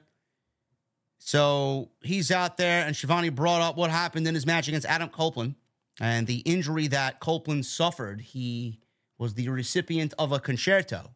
So Adam Copeland, kayfabe, is now out, and he will be missing the pay-per-view. So they are prolonging the third match, or the conclusion here. What they've had how many matches? Two matches? Yeah, I think it was two. The third match will not be happening at the pay-per-view. More than likely, it will be saved for Double or Nothing. And listen, you know, a lot of people are going to be asking why. And the reason is because mostly everything that's going to be happening in a week or so, a week and a half, it's going to be all about Sting. Swerve's not winning the world championship. That's not happening on a retirement show for Sting. It's all about Sting. You know, Mercedes is not debuting in Revolution in front of 17,000 people. It's all about Sting. And Adam Copeland's not winning the TNT title in front of basically, you know, his home state right now. He lives in North Carolina because of Sting's retirement. So they're prolonging all of these things for later dates because it is about Sting. They don't want anything to seem second rate or underneath because those are big moments in their own right. Yeah, they have plenty of they have plenty they can still do with this Cage and and Copeland feud, man. And it's got legs, and they can stretch this out to the next pay-per-view. They absolutely can. So yeah, I'm not opposed to skipping this one and letting it go a little bit longer. Sure. So it's going to be Danny Garcia against Christian Cage for the TNT Championship, and that will be happening at Revolution. He says he believes he would have made Copeland tap out if the match went any longer. He says he'll see him again, but he'll be holding the TNT title by then. He pointed at the big screens that had the graphic up for the match, and he was interrupted by the TNT champion. So Christian walks out with Nick Wayne, Mama Wayne, and Killswitch, a.k.a. Luchasaurus. He said Copeland will never get another match against him. He said Garcia shouldn't get a title shot at Revolution because he's not ready yet. And he talked about his gyrations being a hindrance and a distraction. He says Garcia has a pretty dark childhood, I see. Garcia shot him some evil stares, and Christian was bringing up his past. Christian then asks Danny Garcia if he knows a Jackie Garcia. And he mentioned Jackie's address in Buffalo, New York. Man. He asked if Jackie was married to a man named David Garcia. He said David is his father. But to the information that I found out, David Garcia, your father, is dead. Oh, man, so good. I'm sorry, it's not good that his father is dead. Garcia began getting more angry, and he said it would be a fairy tale ending for him to win the TNT title of Revolution in celebration of his father, but his father isn't worth celebrating. He says he was a loser alcoholic who lost his life to the bottle. Oh, my goodness, man. I'm loving this. Nick Wayne is laughing in the background. He's so... While he's got his Christian is my father t-shirt online, wearing it, and I'm sure you guys can get that online. I'm sure that's a great-looking shirt. Christian says he wants to help Garcia reach his potential. I don't want to be your opponent. I want to be your father. Garcia warned him about mentioning his mom and his dead father. Nick Wayne then charged to the ring wearing his t-shirt. Garcia quickly took him out, put him in a sharpshooter, and then yelled at Christian with the sharpshooter applied. Killswitch began to enter the ring, and all of a sudden, Matt Menard attacked Luchasaurus from behind with a chair shot to the back, and he was the saving grace here for Danny Garcia as the match was announced for Revolution. I thought Christian was fucking great, number one. Nick Wayne is a prick-looking lackey, like it. And Garcia, man, Garcia's got some promo ability, man. I like that. He's a likable guy. Nobody really expects him to win the TNT title. There's absolutely no reason why Christian should be losing that championship, especially to Danny Garcia. But, it will add to Danny Garcia's story that he hasn't won the big one yet. His time will come, I'm sure. And we'll set up for a Christian Copeland match at Double or Nothing in Vegas. And we'll finally end that there. So I'm okay with this. Yeah, everything about this was fantastic stuff, man. Yeah. And I would love to see her and use this time to put over how phenomenal Christian Cage is in spots like this. But I want to take this moment to highlight a Danny Garcia appreciation moment. Remember when he first started in this company with his promo ability? We saw him work in the ring. Yeah. And we were done. Okay. One match. I don't need to see any more. I know this guy can work. Done. He was severely lacking in the promo department. They paired this guy up with Jericho for a while. Had him work with a few other people here and there. And look at his promo tonight. Can we appreciate the progress that Daniel Garcia has come in as it pertains to his promo? Because when he first started, it was absolutely cringe. Yeah. Tonight was fantastic, man. That's progress. It was. Like that. Very good job by Danny Garcia. Same thing can be said about Darby Allin. I think Darby's come a long way in the promo department as well with his ability on the microphone. Good stuff. Yep. Moving on here, we got Renee interviewing Hangman Page, Hook, and Rob Van Dam backstage about their main event match against Joe, Swerve, and Brian Cage. Hangman said tonight is full of opportunities for all three of them, and said Hook can avenge his loss to Samoa Joe, and then RVD can redeem himself for the loss to Swerve Strickland a few weeks back. RVD found the comment a little not needed. Hangman says they have a chance to hurt Swerve before Revolution, so stick to the plan. So that was basically their pep talk before the main event match. Toni Storm, she's out there with Luther and Mariah May against Sydney Winnell, local Oklahoma enhancement jobber. 1 minute, we got the sweet chic music and a pile driver by Toni Storm, and that was basically it. Storm 0, 1, 2, 3, 1 minute. And that was short work for Toni Storm. Afterward, Deonna Purrazzo walked down the aisle and made her entrance during the closing sequence of Toni's match here while her theme music was playing. She just walks down the aisle, and they had this great shot of Deonna in the color and Toni in the black and white. I thought it was a great shot. And Shout just out to Mike Mansory, man. and bro, I gotta say, man, Luther may have the best job in all of AEW. Hate Luther now. Yeah, Luther's an asshole, bro. We gotta put him in the asshole category. Still, I mean, dude, it's got to be juice, though, man. It's got to be juice. Listen, man, we may be giving Juice's nickname to Luther. Yeah, there you go, man. You know, Deonna Purrazzo wrestled Madison Rayne. This was fucking bad. Oh my God, man. It was like after 1 minute elapsed and 2 minutes, bro, I felt like this thing got worse as it went on, man. I'm like, holy shit. Madison Rayne, listen, man, I don't know what she did in Impact, nor do I give a shit. Stick to coaching. But holy shit, man, she does not belong in a wrestling ring ever again. This woman wrestled as if she didn't give one iota of a fuck tonight, man. There was one part in the match where I watched her throw a fucking clothesline, man. It's almost as if she was asleep. What? She just flailed her arm out there. Like, what the fuck? Holy, this was Deonna's. It wasn't even Deonna's fault, honestly. This was the worst Deonna Purrazzo match, unfortunately, that she's been in during her AEW run so far. This was awful. Shout out to Purrazzo for trying to work through that. You know the old saying that Shawn Michaels could have a 5-star match with a broomstick. Yeah, you can't have one with Madison Rayne, bro. No, this was awful. My God. Ooh. You want Deonna looking good going into the pay-per-view. Don't put her in the ring with fucking Madison Rayne. There was one spot where Madison got dropped right on her head. I don't know what was going on here. Purrazzo fired up with some offense. She had a side Russian leg sweep, and a forearm exchange led to Purrazzo trying a flatliner, I think it was, but Rayne rotated and landed right on her head. It looked like she got knocked out. So Paul Turner, the referee of this match, beeline for her.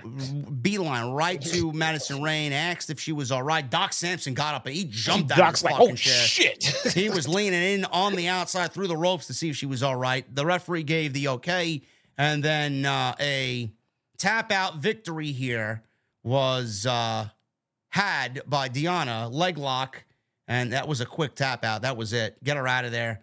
After the match was over, Storm came down, and she was in the ring with Deonna, and apparently Toni Storm applied red lipstick all over her face like she was some maniacal fucking psychopath. Psychotic, dude. Psychotic fucking witch, dude. Just lipstick all over her face. I mean, I'm liking what they're doing here. I really like the evolution of Toni Storm's character. Yes. I like the throwback to them being friends. It's probably the most story-driven women's match we've gotten in a very long time.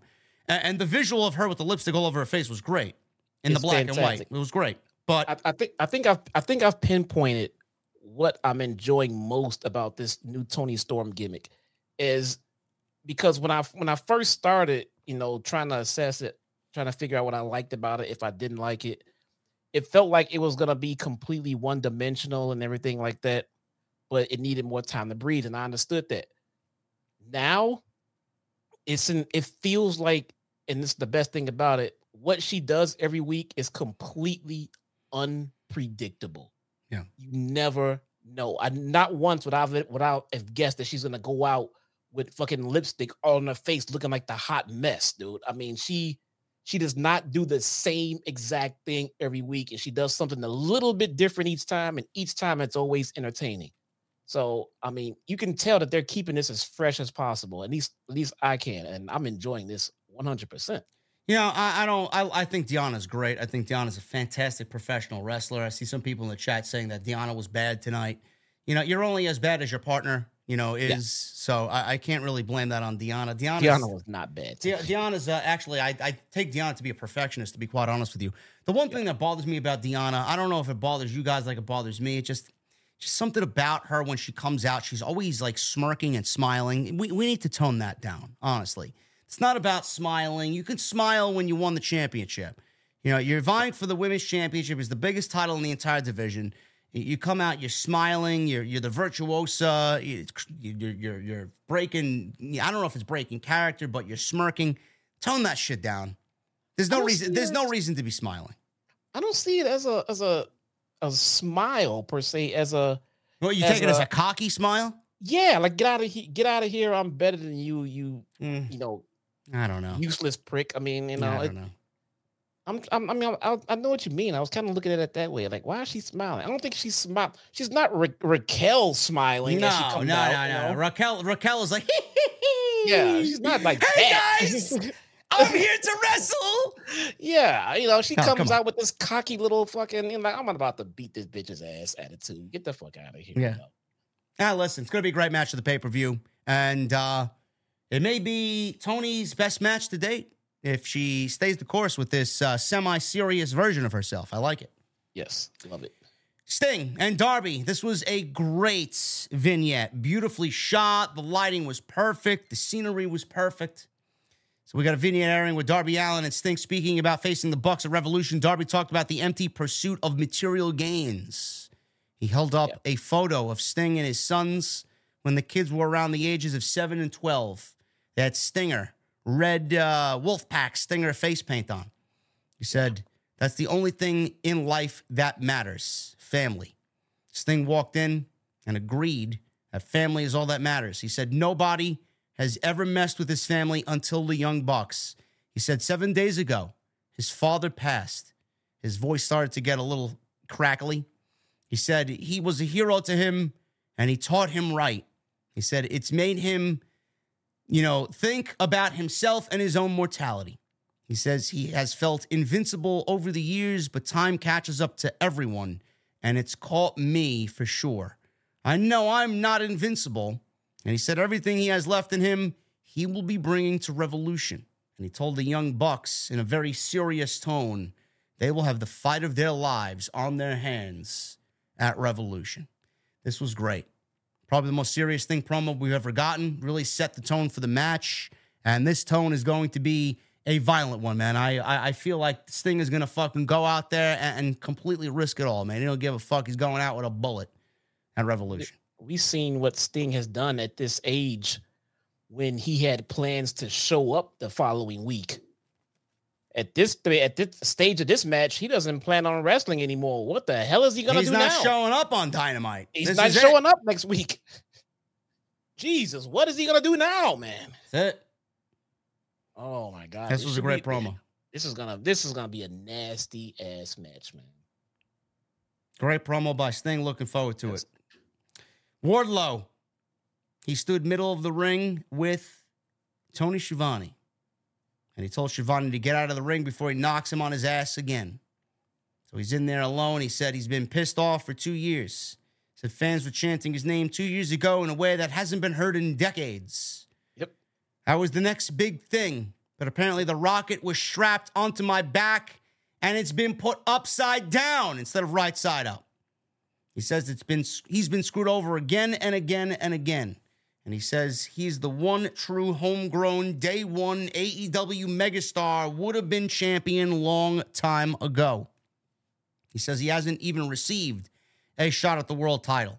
He said people in the back need to be fired or thrown in jail for this malpractice. Legitimately.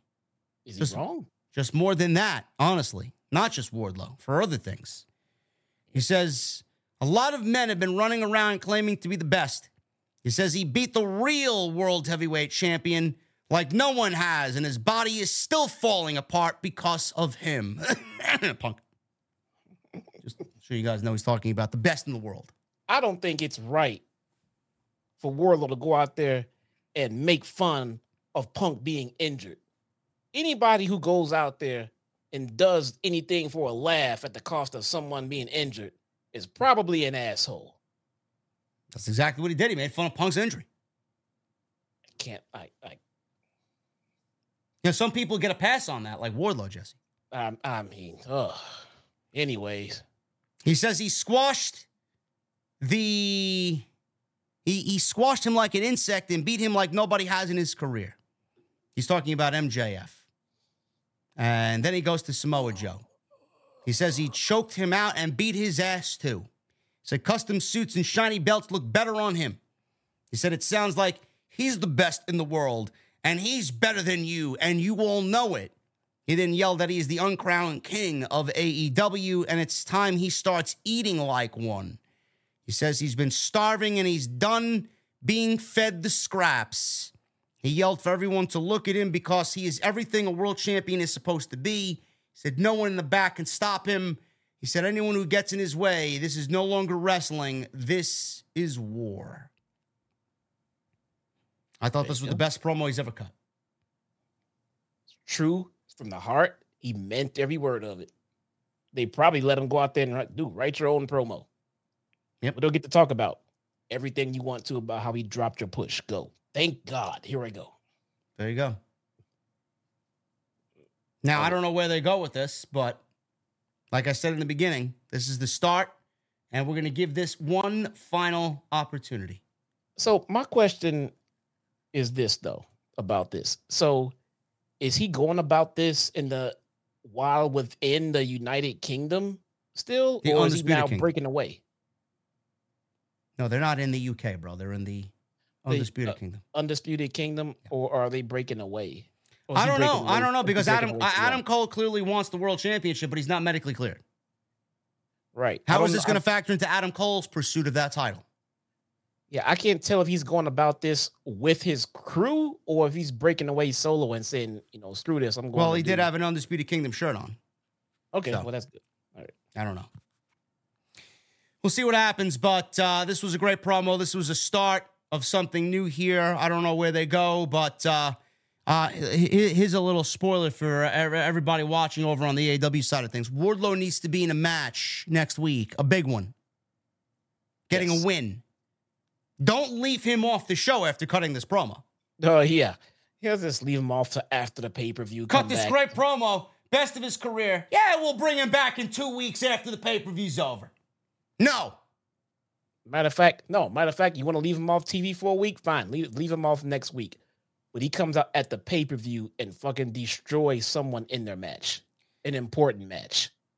Now, I don't know if I heard this correctly. Somebody in the chat, please fill me in if I misheard this. Apparently, Wardlow will be at the pay-per-view in something that Tony Khan is calling a meat match. No, stop this. Don't do that. No. Like a big meat match, meaty men match or something like a pause. I know you let pause. That's the biggest pause I'll say all night. Pause. Don't you do this. I don't know what that means. Does that mean meaty men are going to be in this match with Wardlow and he's going to beat a lot of meaty men? Don't you do this. What does that mean? Already know. Did I hear this correctly? Please, I hope not. He doesn't need a match. He doesn't need a match at this pay-per-view. He just needs to whoop somebody's ass. Oh, it's called Meat Madness. A Meat Madness match at the pay-per-view. Oh, fucking. What does that mean, TK? Are we going to Arby's? Or we have the meats. Where are we going? No, the fuck does that mean? Don't do that. Just cut his ponytail off again, bro. Just cut his ponytail off. I mean, just don't do this. No. Wardlow's going to be beating a lot of meat at Revolution. All right? There you go. I just spoiled it for you guys. Sorry. Pause. Don't you do this. He does not need this bullshit. He doesn't need the fluff and the other. He just needs to be. Oh, it's called Meat Madness because we're in the middle of March Madness. Oh, man. The level of creativity in AEW never ceases to amaze me. Holy shit. What is this, fucking Vince? Did Vince resign only to show up in AEW? Don't do this. It's coming, bro. Don't do that. Cancel it. You can. It's not too late. Don't do this. Don't TK. Look, we're trying to fix Wardlow, right? Don't do this. Not a good idea. What's Don't meat madness? I don't know. Go Google it. Don't do any stupid fucking meat madness. Or maybe you know gimmicks. what? Don't Google it. I don't know what the fuck's gonna show up in the search engine. Oh my God! Don't look. We're trying to fix Wardlow, bruh. We're trying to help you. Backstage, we got the Bang Bang Scissor Gang. Oh man, Don't do this. we go from one to the other here, talking about their win on Revolution, or not Revolution, Rampage. I don't know what the fuck they're doing at Revolution on Rampage last Friday.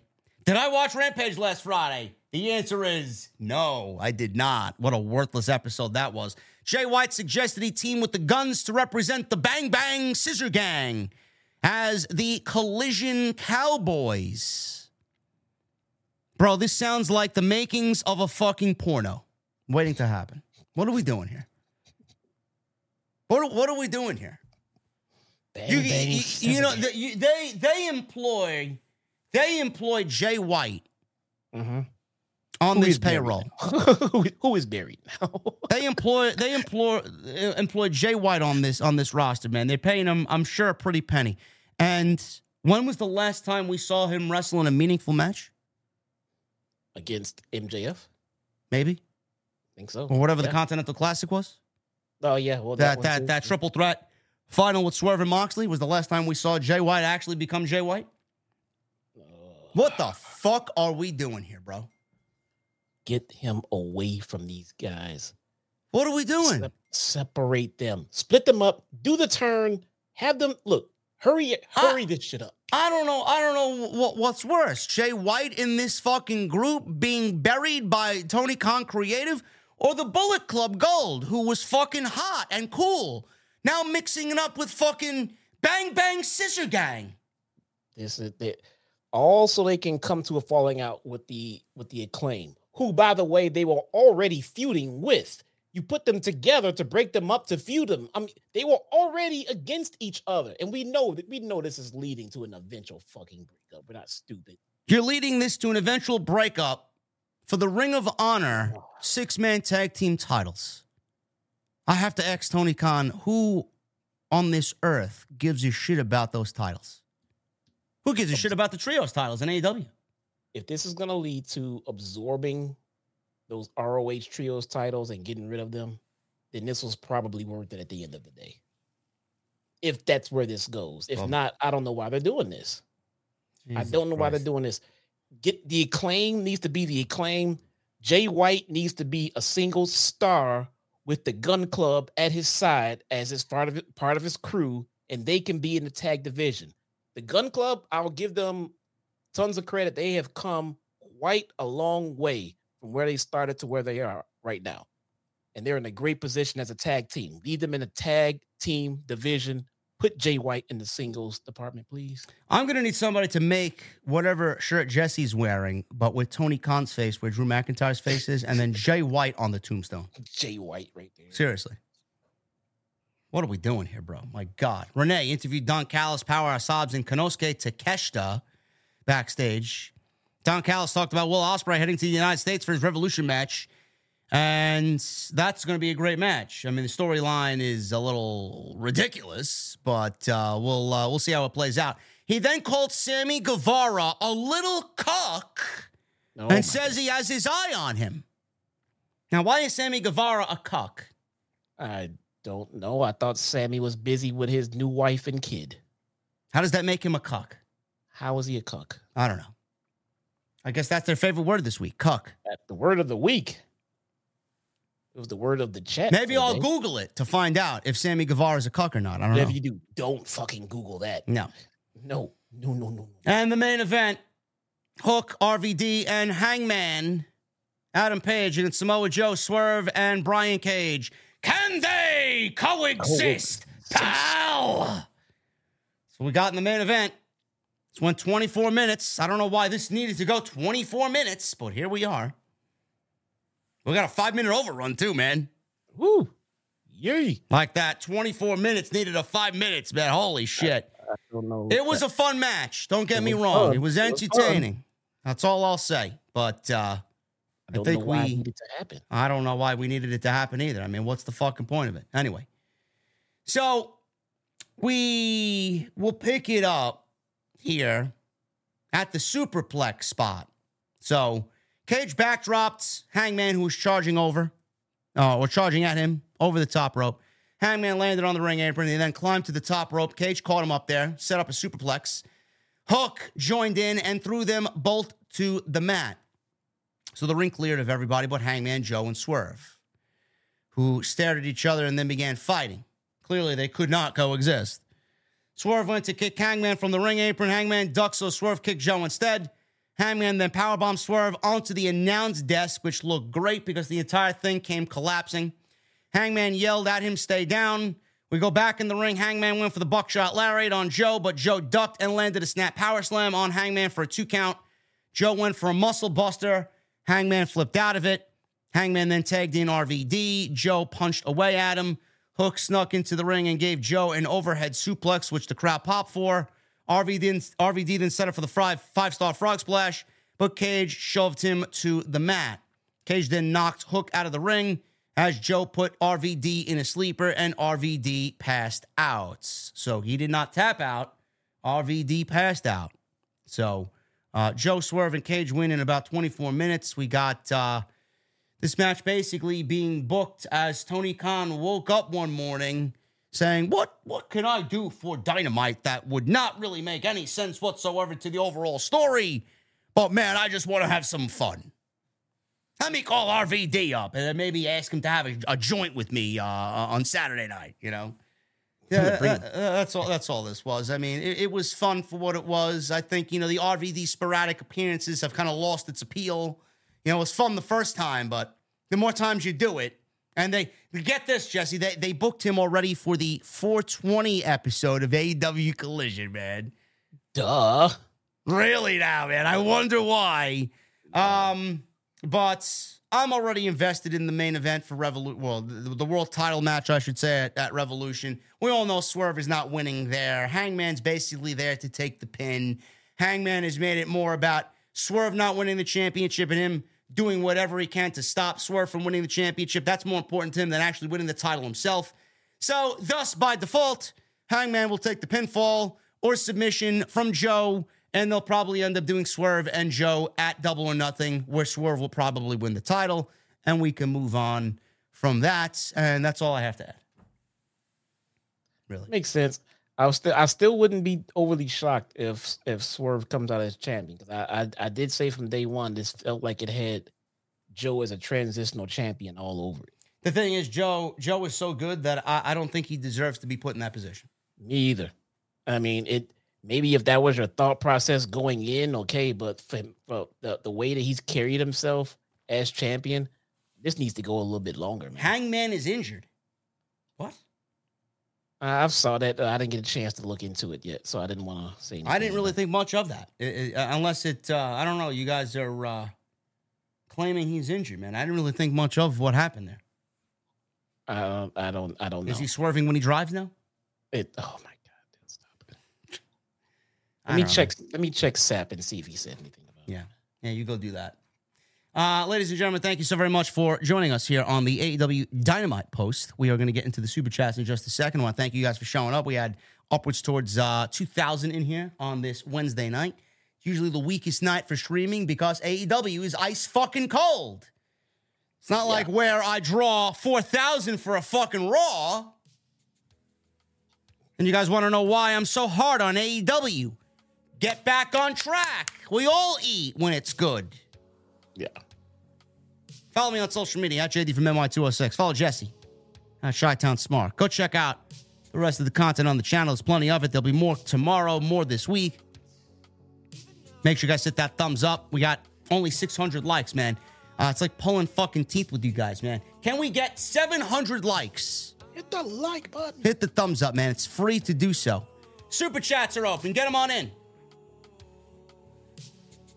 And make sure you guys hit that subscribe button down below and turn on the bell for notifications. Michael Krause, $5 super chat. Good evening, JD and Jesse. I hope you had a good birthday, Jesse. And JD, once again, thank you for being real, 100%. All of us in the OTS family, thank you. Thank you, Michael. I love Michael, man. Michael's always number one in the venue, man. He's always number one in line. Much appreciated. Michelle with a 2. I feel like Sting and Darby will win at the pay-per-view. I don't think so. I think the Young Bucks are walking out as champions. Joseph Taylor with a $2 super chat. FTR vs. BCC, match of the night. Sure. Hiru with a 2. Nick Wayne went from being a prodigy to a geek. I don't know, man. He's standing next to Christian Cage. How much of a geek can he be? Nick Wayne is doing a fantastic job at what they're booking him to do. I mean, he's 19 years old. Yeah. I mean, if relax. he's learning from Christian, that's a good start. Not many people are fortunate enough to say that. Yep. Krauser with a 5. Oh, so they've paused the Lana storyline until they got Jennifer Peppermint in. Lashley, Lana, Rusev, Liv all over again. Great. That was Vince, buddy. Wrestling is awesome with a $5 super chat. Mid as fuck Dynamite. What else is new? But at least the venue is going to be popping. Keep rocking, JD. Listen, man, it used to be popping on Wednesday. Not anymore, man. Not anymore. But hey, it's better than when Jesse and I covered Collision in front of 1,000 people. Yeah. That's why I stopped doing it. Nobody gives a fuck. Kevin H. with a $5 super chat. Just because of your taste in music, JD, is fire. Thank you, Kevin, for the $5 super chat. Appreciate it. Antonio Polato with a 22 months. Sting's promo was special to me. I also lost my father a few weeks ago. He was everything to me. I can't describe how important it was hearing Sting's words. Antonio, my thoughts and prayers to you, brother. Sorry to hear that. Give me some prayer emojis in the chat for my guy Antonio Polato, 22-month VIP. Jason Barker with a 5. Jennifer Peppermint. The one that was named in the Vince McMahon lawsuit of discrimination and retaliation. Now head of AEW production. Come on, TK. Oh, yeah. I remember that. That seemingly was swept under the rug. Wasn't that settled? Are you sure? Who knows? There's so many I can't keep count anymore. Zero Clark with a $4.99. Hey, OTS crew, did Jesse have any birthday twisted teas this weekend? Looking forward to this weekend. Should be interesting. I was sipping Buffalo Trace on my Nice. birthday stream. Bro, those twisted teas are too sweet, man. You can't have too many of them. And they're not potent. I mean, you have to drink a whole case of them to get like a light feel. I mean, it's not, you know. Beyond the script with the $4.99. Hey, JD, Jesse, I tried for Thunder Rosa, Jesse, for your birthday. You did get a shout out, though. Thumbs up emoji. OTS for life. Thank you, Beyond the script. You tried for Thunder Rosa, huh? Appreciate you, bruh. Thunder Rosa still wants to kill me. Yeah, she don't like us very much. No. What are you gonna do? Even though I gave her a fucking taco truck outside the beer garden, but, you know, who's counting? Told you to make it my truck. Now, we can change it. We can change it. Jeez. All right, so here's the deal with the Hangman. He did something to his right ankle. There are witnesses that saw him off the air very noticeably limping and talking to Doc Samson, but he was putting weight on it. So that is all of the report we have. No one else has an official report. He was talking to Doc Samson after the show. He left the arena in the public while putting some weight on it with a very, very, very noticeable limp. All right, hopefully it's nothing serious. Yeah. They cannot afford another injury. Not when he's Not when you got headlining the interview. MJF out, Adam Cole out, then you got Kenny Omega out. I mean, holy shit. Doesn't matter who you bring in. This was a freak accident. He was coming down from the muscle buster and twisted his right ankle the wrong way. And he went out to the outside holding it like something terrible. Like he was trying to get a hold of Doc Samson. Like, get the fuck over here. It's destroyed. You know, It's all a work, pal. He looks fucked up, man. He looks fucked up. But maybe it's not as bad. Maybe it's just twisted. Maybe they'll get some ice on it. He'll be fine. Hopefully. Lewis with a $4.99. I am hooked to your channel, bro. Got the gentleman Jack waiting for you at the cigar lounge. I got to look at my DMs, bro. I didn't look at my DMs yet. Billy, thank you for the 100 and 100, brother. We love you and appreciate you, Billy. Frank Morano with a 10. Seems to be some chatter that Hangman hurt his ankle on the Muscle Buster and told camera, get away, don't shoot me in the final moments of the match. Injury would be devastating at this point. I hope it's nothing serious. We'll monitor it as the day goes on, man, as the week goes on. Yeah. Lewis with a 199. Jesse is 22. I'm 54. I have Jordans older than him. 22, bruh. What can you say? Billy, thank you, brother. Hollywood Eric with a 10 months. Hey, JD, Jesse, my 10-month anniversary was on the 3rd of this month. Celebrating tonight, I'm drinking a Jack and Coke with Jesse's Tacos. That's what I'm talking about, bruh. It's a good night. AJ with a 499. My guys, JD and Jesse, hope you guys are well. Dynamite was a good show. Revolution is looking great. And Elimination Chamber Saturday. Much love, guys. Yeah, man, we're going to close February out strong. Thank you, AJ. Ricardo Linnell. Thank you, brother. Appreciate you with a $5 super chat. AEW will never eclipse WWE in the quality of its TV product until TK stops being a fan and starts seeing his TV product with more of a critical eye. Yeah? No one's trying to eclipse WWE, man. WWE should not even be a fucking worry in their minds. Not the goal for anyone. Basic with a 499. Do you think Mercedes is going to get heat due to the attention she is getting? Where is Britt? They may be waiting for Britt and her return because of Mercedes. Who knows? Yeah. Mercedes is going to get heat because the weirdos on social media can't cope. Those people don't matter. They're irrelevant. She's got 7,000 people in that arena right now. They're selling very well with a couple of weeks left to go. It's going to be a great turnout. It's not going to be Punk First Dance, but it's fine. The product was hot then. It's not hot now. It's not Mercedes' fault. Basic. Thank you, brother. Jamel Turney with a 499. Don't forget Miro was also a cuck to Ziggler and Lana.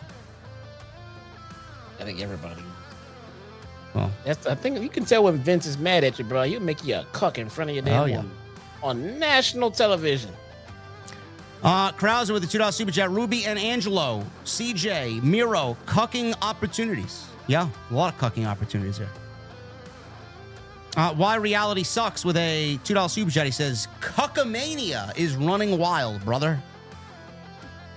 Sinister Classics. What happened? Is there a possibility of a legit romance brewing here for Ruby and Parker, or are they? I thought Ruby was with somebody. That's what I was wondering. I don't know if they actually. None of my fucking business. I don't know. Maybe the faceless troll on social media will figure that one out because they love diving into people's personal lives like weirdos and sickos. But giving them $55,000. Imagine that. $55,000 to Mandy Rose. Really? Without For what? touching a single boob. Nothing. For what? To a married woman. You do realize she's married to Tino Sabatelli, right? Who's on that podcast laughing along with everyone else. He's like, ha, man, I know my wife is smoking hot. Thanks for the fucking down payment on her $150,000 vehicle. My God. Holy shit, what a fucking degenerate, man. Could have given that to a homeless shelter, an animal shelter, go buy yourself a new fucking car, down payment on a house, go on vacation, go buy yourself a fucking wife. Now, look, I'm assuming this guy's well off, whoever this person Gotta be. is. Great. Okay, fine. Now, give your favorite, streamer or whatever some money. Give Mandy $1,000, bro. Yeah. It's fine. It's cool. $55K? $55K? $55K, bro. Show your appreciation for Mandy. Give her a nice little, give her a stack, and use $54,000 to something of good. You do realize that she probably will never recognize you in public, and she probably laughs at you in the privacy of her own home while her husband has her bent over the bed doing his business. You do realize that, right? Just laying absolute pipe. Now, if you saw her in public, I want you to love me. If you saw her in public, and then you went to her and said, hey, I'm the guy that donated $55,000. You know what she would do? Have her security team place themselves between you and her. Because clearly you're a psycho. But Mandy, I Googled it. My God, man, the simping out here is real, bro. Holy shit. No, bro. There is no amount of money that I would have paid. Now, Mandy, is that constituted as a cucking, bro? No. There's no amount of money I would have paid her, even if I knew she would be touching me. I could have had her for the whole night. Bro, you can go to a legal brothel, legal, in Nevada, and spend 55 grand and had every damn woman in the brothel all night to yourself. All of them. This fucking guy, man, 55 large. While he's Googling it, Tino's fucking it, man. Get the fuck out of here. Holy shit, man. You guys are fucking sad. Seriously, man. That guy's living a lonely life right now with all his money. Anyway. Whoever this gentleman, he may be watching the show, man. I'm sorry. Good. Take your 55 grand and go to the Bunny House Ranch and get you some. Dude, you probably find a woman there just as good looking as Mandy Rose, probably, who will take your money and make your life like heaven for the rest of that night, man. Why reality sucks. Thank you, brother. Sinister, thank you for 16 months. A Watson with 21 months. What's up, OTS Club? Love the channel. Love you guys. JD Jesse, you're the best podcast in the IWC. Keep it up, brothers. Thank you, Watson. Theme parks and things with Johnny, 16 months. Tony Khan, if you see this, please hire Jesse and JD to take over creative. Tony Khan is not hiring me. No. Tony Khan doesn't even like talking to me anymore. No. He doesn't like my tweets anymore, man. He's realized that this guy he does. Say again? He gets shit whenever he does. Whatever. From the public, man. People are weird in social media.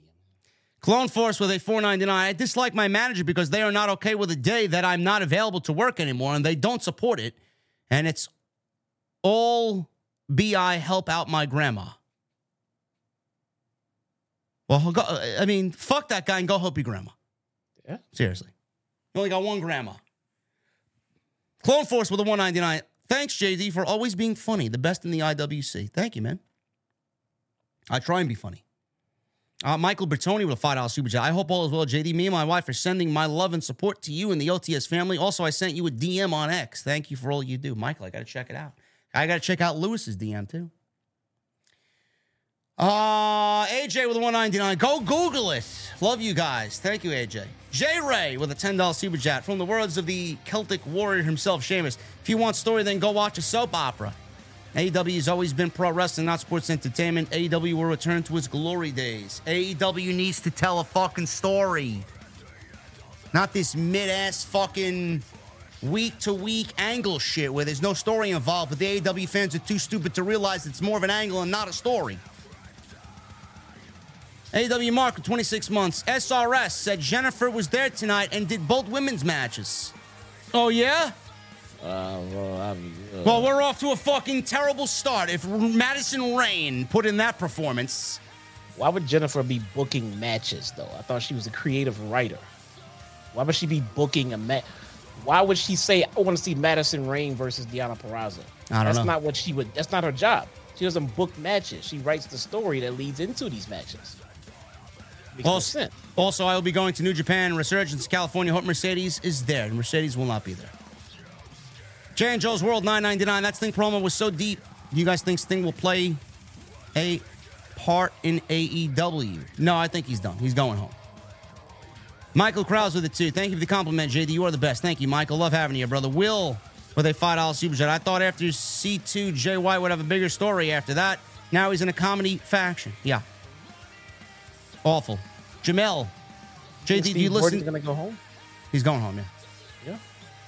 Jamel Turney with a $1.99. JD, do you listen to Motionless in White? No, it sounds like a female emo horrible band. Motionless in White sounds like something the fucking fat slob on the train with the pink hair is going to be listening to. No. Kal-El with a $5 super chat. Damn you, JD. I can't stop listening to Andy James. I hate you. With love, bro. LOL. Happy birthday, Jesse. Mustangs rule. Google it. Thank you, brother. Andy James is a phenomenal guitar player. He's not my favorite, though. Michael Romeo's my favorite. Symphony Did you watch X. that video I sent you of the Mustangs? Yeah. I will not be doing that with mine. I mean, but you're not going to take yours to the track? No. Yeah, take it to the track. You got tracks out there? No, I got to pick up the hot broads that are in town when I drive by to go pick up my Starbucks coffee. Yeah, nice track. So, do you guys have free race? Not free racing, but like open racetracks to go to out there? I'm sure there are. I don't look at them. Not my cup of coffee, man. It's not in my wheelhouse. It should be now. You now have the tools to put it in your wheelhouse. Kal-El, thank you, brother. Willie Martin with a 31 months. How would y'all feel about Wardlow being in a championship match for a storyline like Randy Orton when he was in and left Evolution? No, we've been there, done that, man. That boat has passed. That ship has sailed for Wardlow. Maybe they do it. Maybe Adam Cole turns on him like they turned on Randy Orton. Yeah, I don't know. Or turned on Batista, whichever. Anyway, look, man, guys, take your car to the track. Get a good run in. Sure. Put your time slip. Sure. Put your time slip somewhere. Guys, thank you so much for being here, man. Had a fun time. Usually have a fun time on Wednesday nights. Thank you guys very much for all your support. Follow us on social media at JD from NY206. Twitter, Instagram, TikTok, Cameo. Follow Jesse at Chi-Town Smark on X. Go check out all the other content on the channel. Plenty of it. I'll be back with more tomorrow. Continue to hit that thumbs up. And please hit that subscribe button down below. Turn on the bell for all notifications. I don't know what content I'll have tomorrow, but we'll figure it out, man. John Cena's in the news. Randy Orton's in the news. We got chamber predictions to possibly talk about. We're going to end the month strong here on Off the Scripts. The John Wick of Spider Hunters, Nate TV, says, Jay, did you hear about Minoru Suzuki wrestling Maki Ito? Also, do you have a WWE YouTuber dream match? No and no. Fuck the rest of the community. And if it don't happen in America, I don't give a shit. Nate, thank you. Guys, I will see you all tomorrow, right back here on Off the Script, man. Yeah, I'm a negative asshole. Deal with it. I'll see you guys later.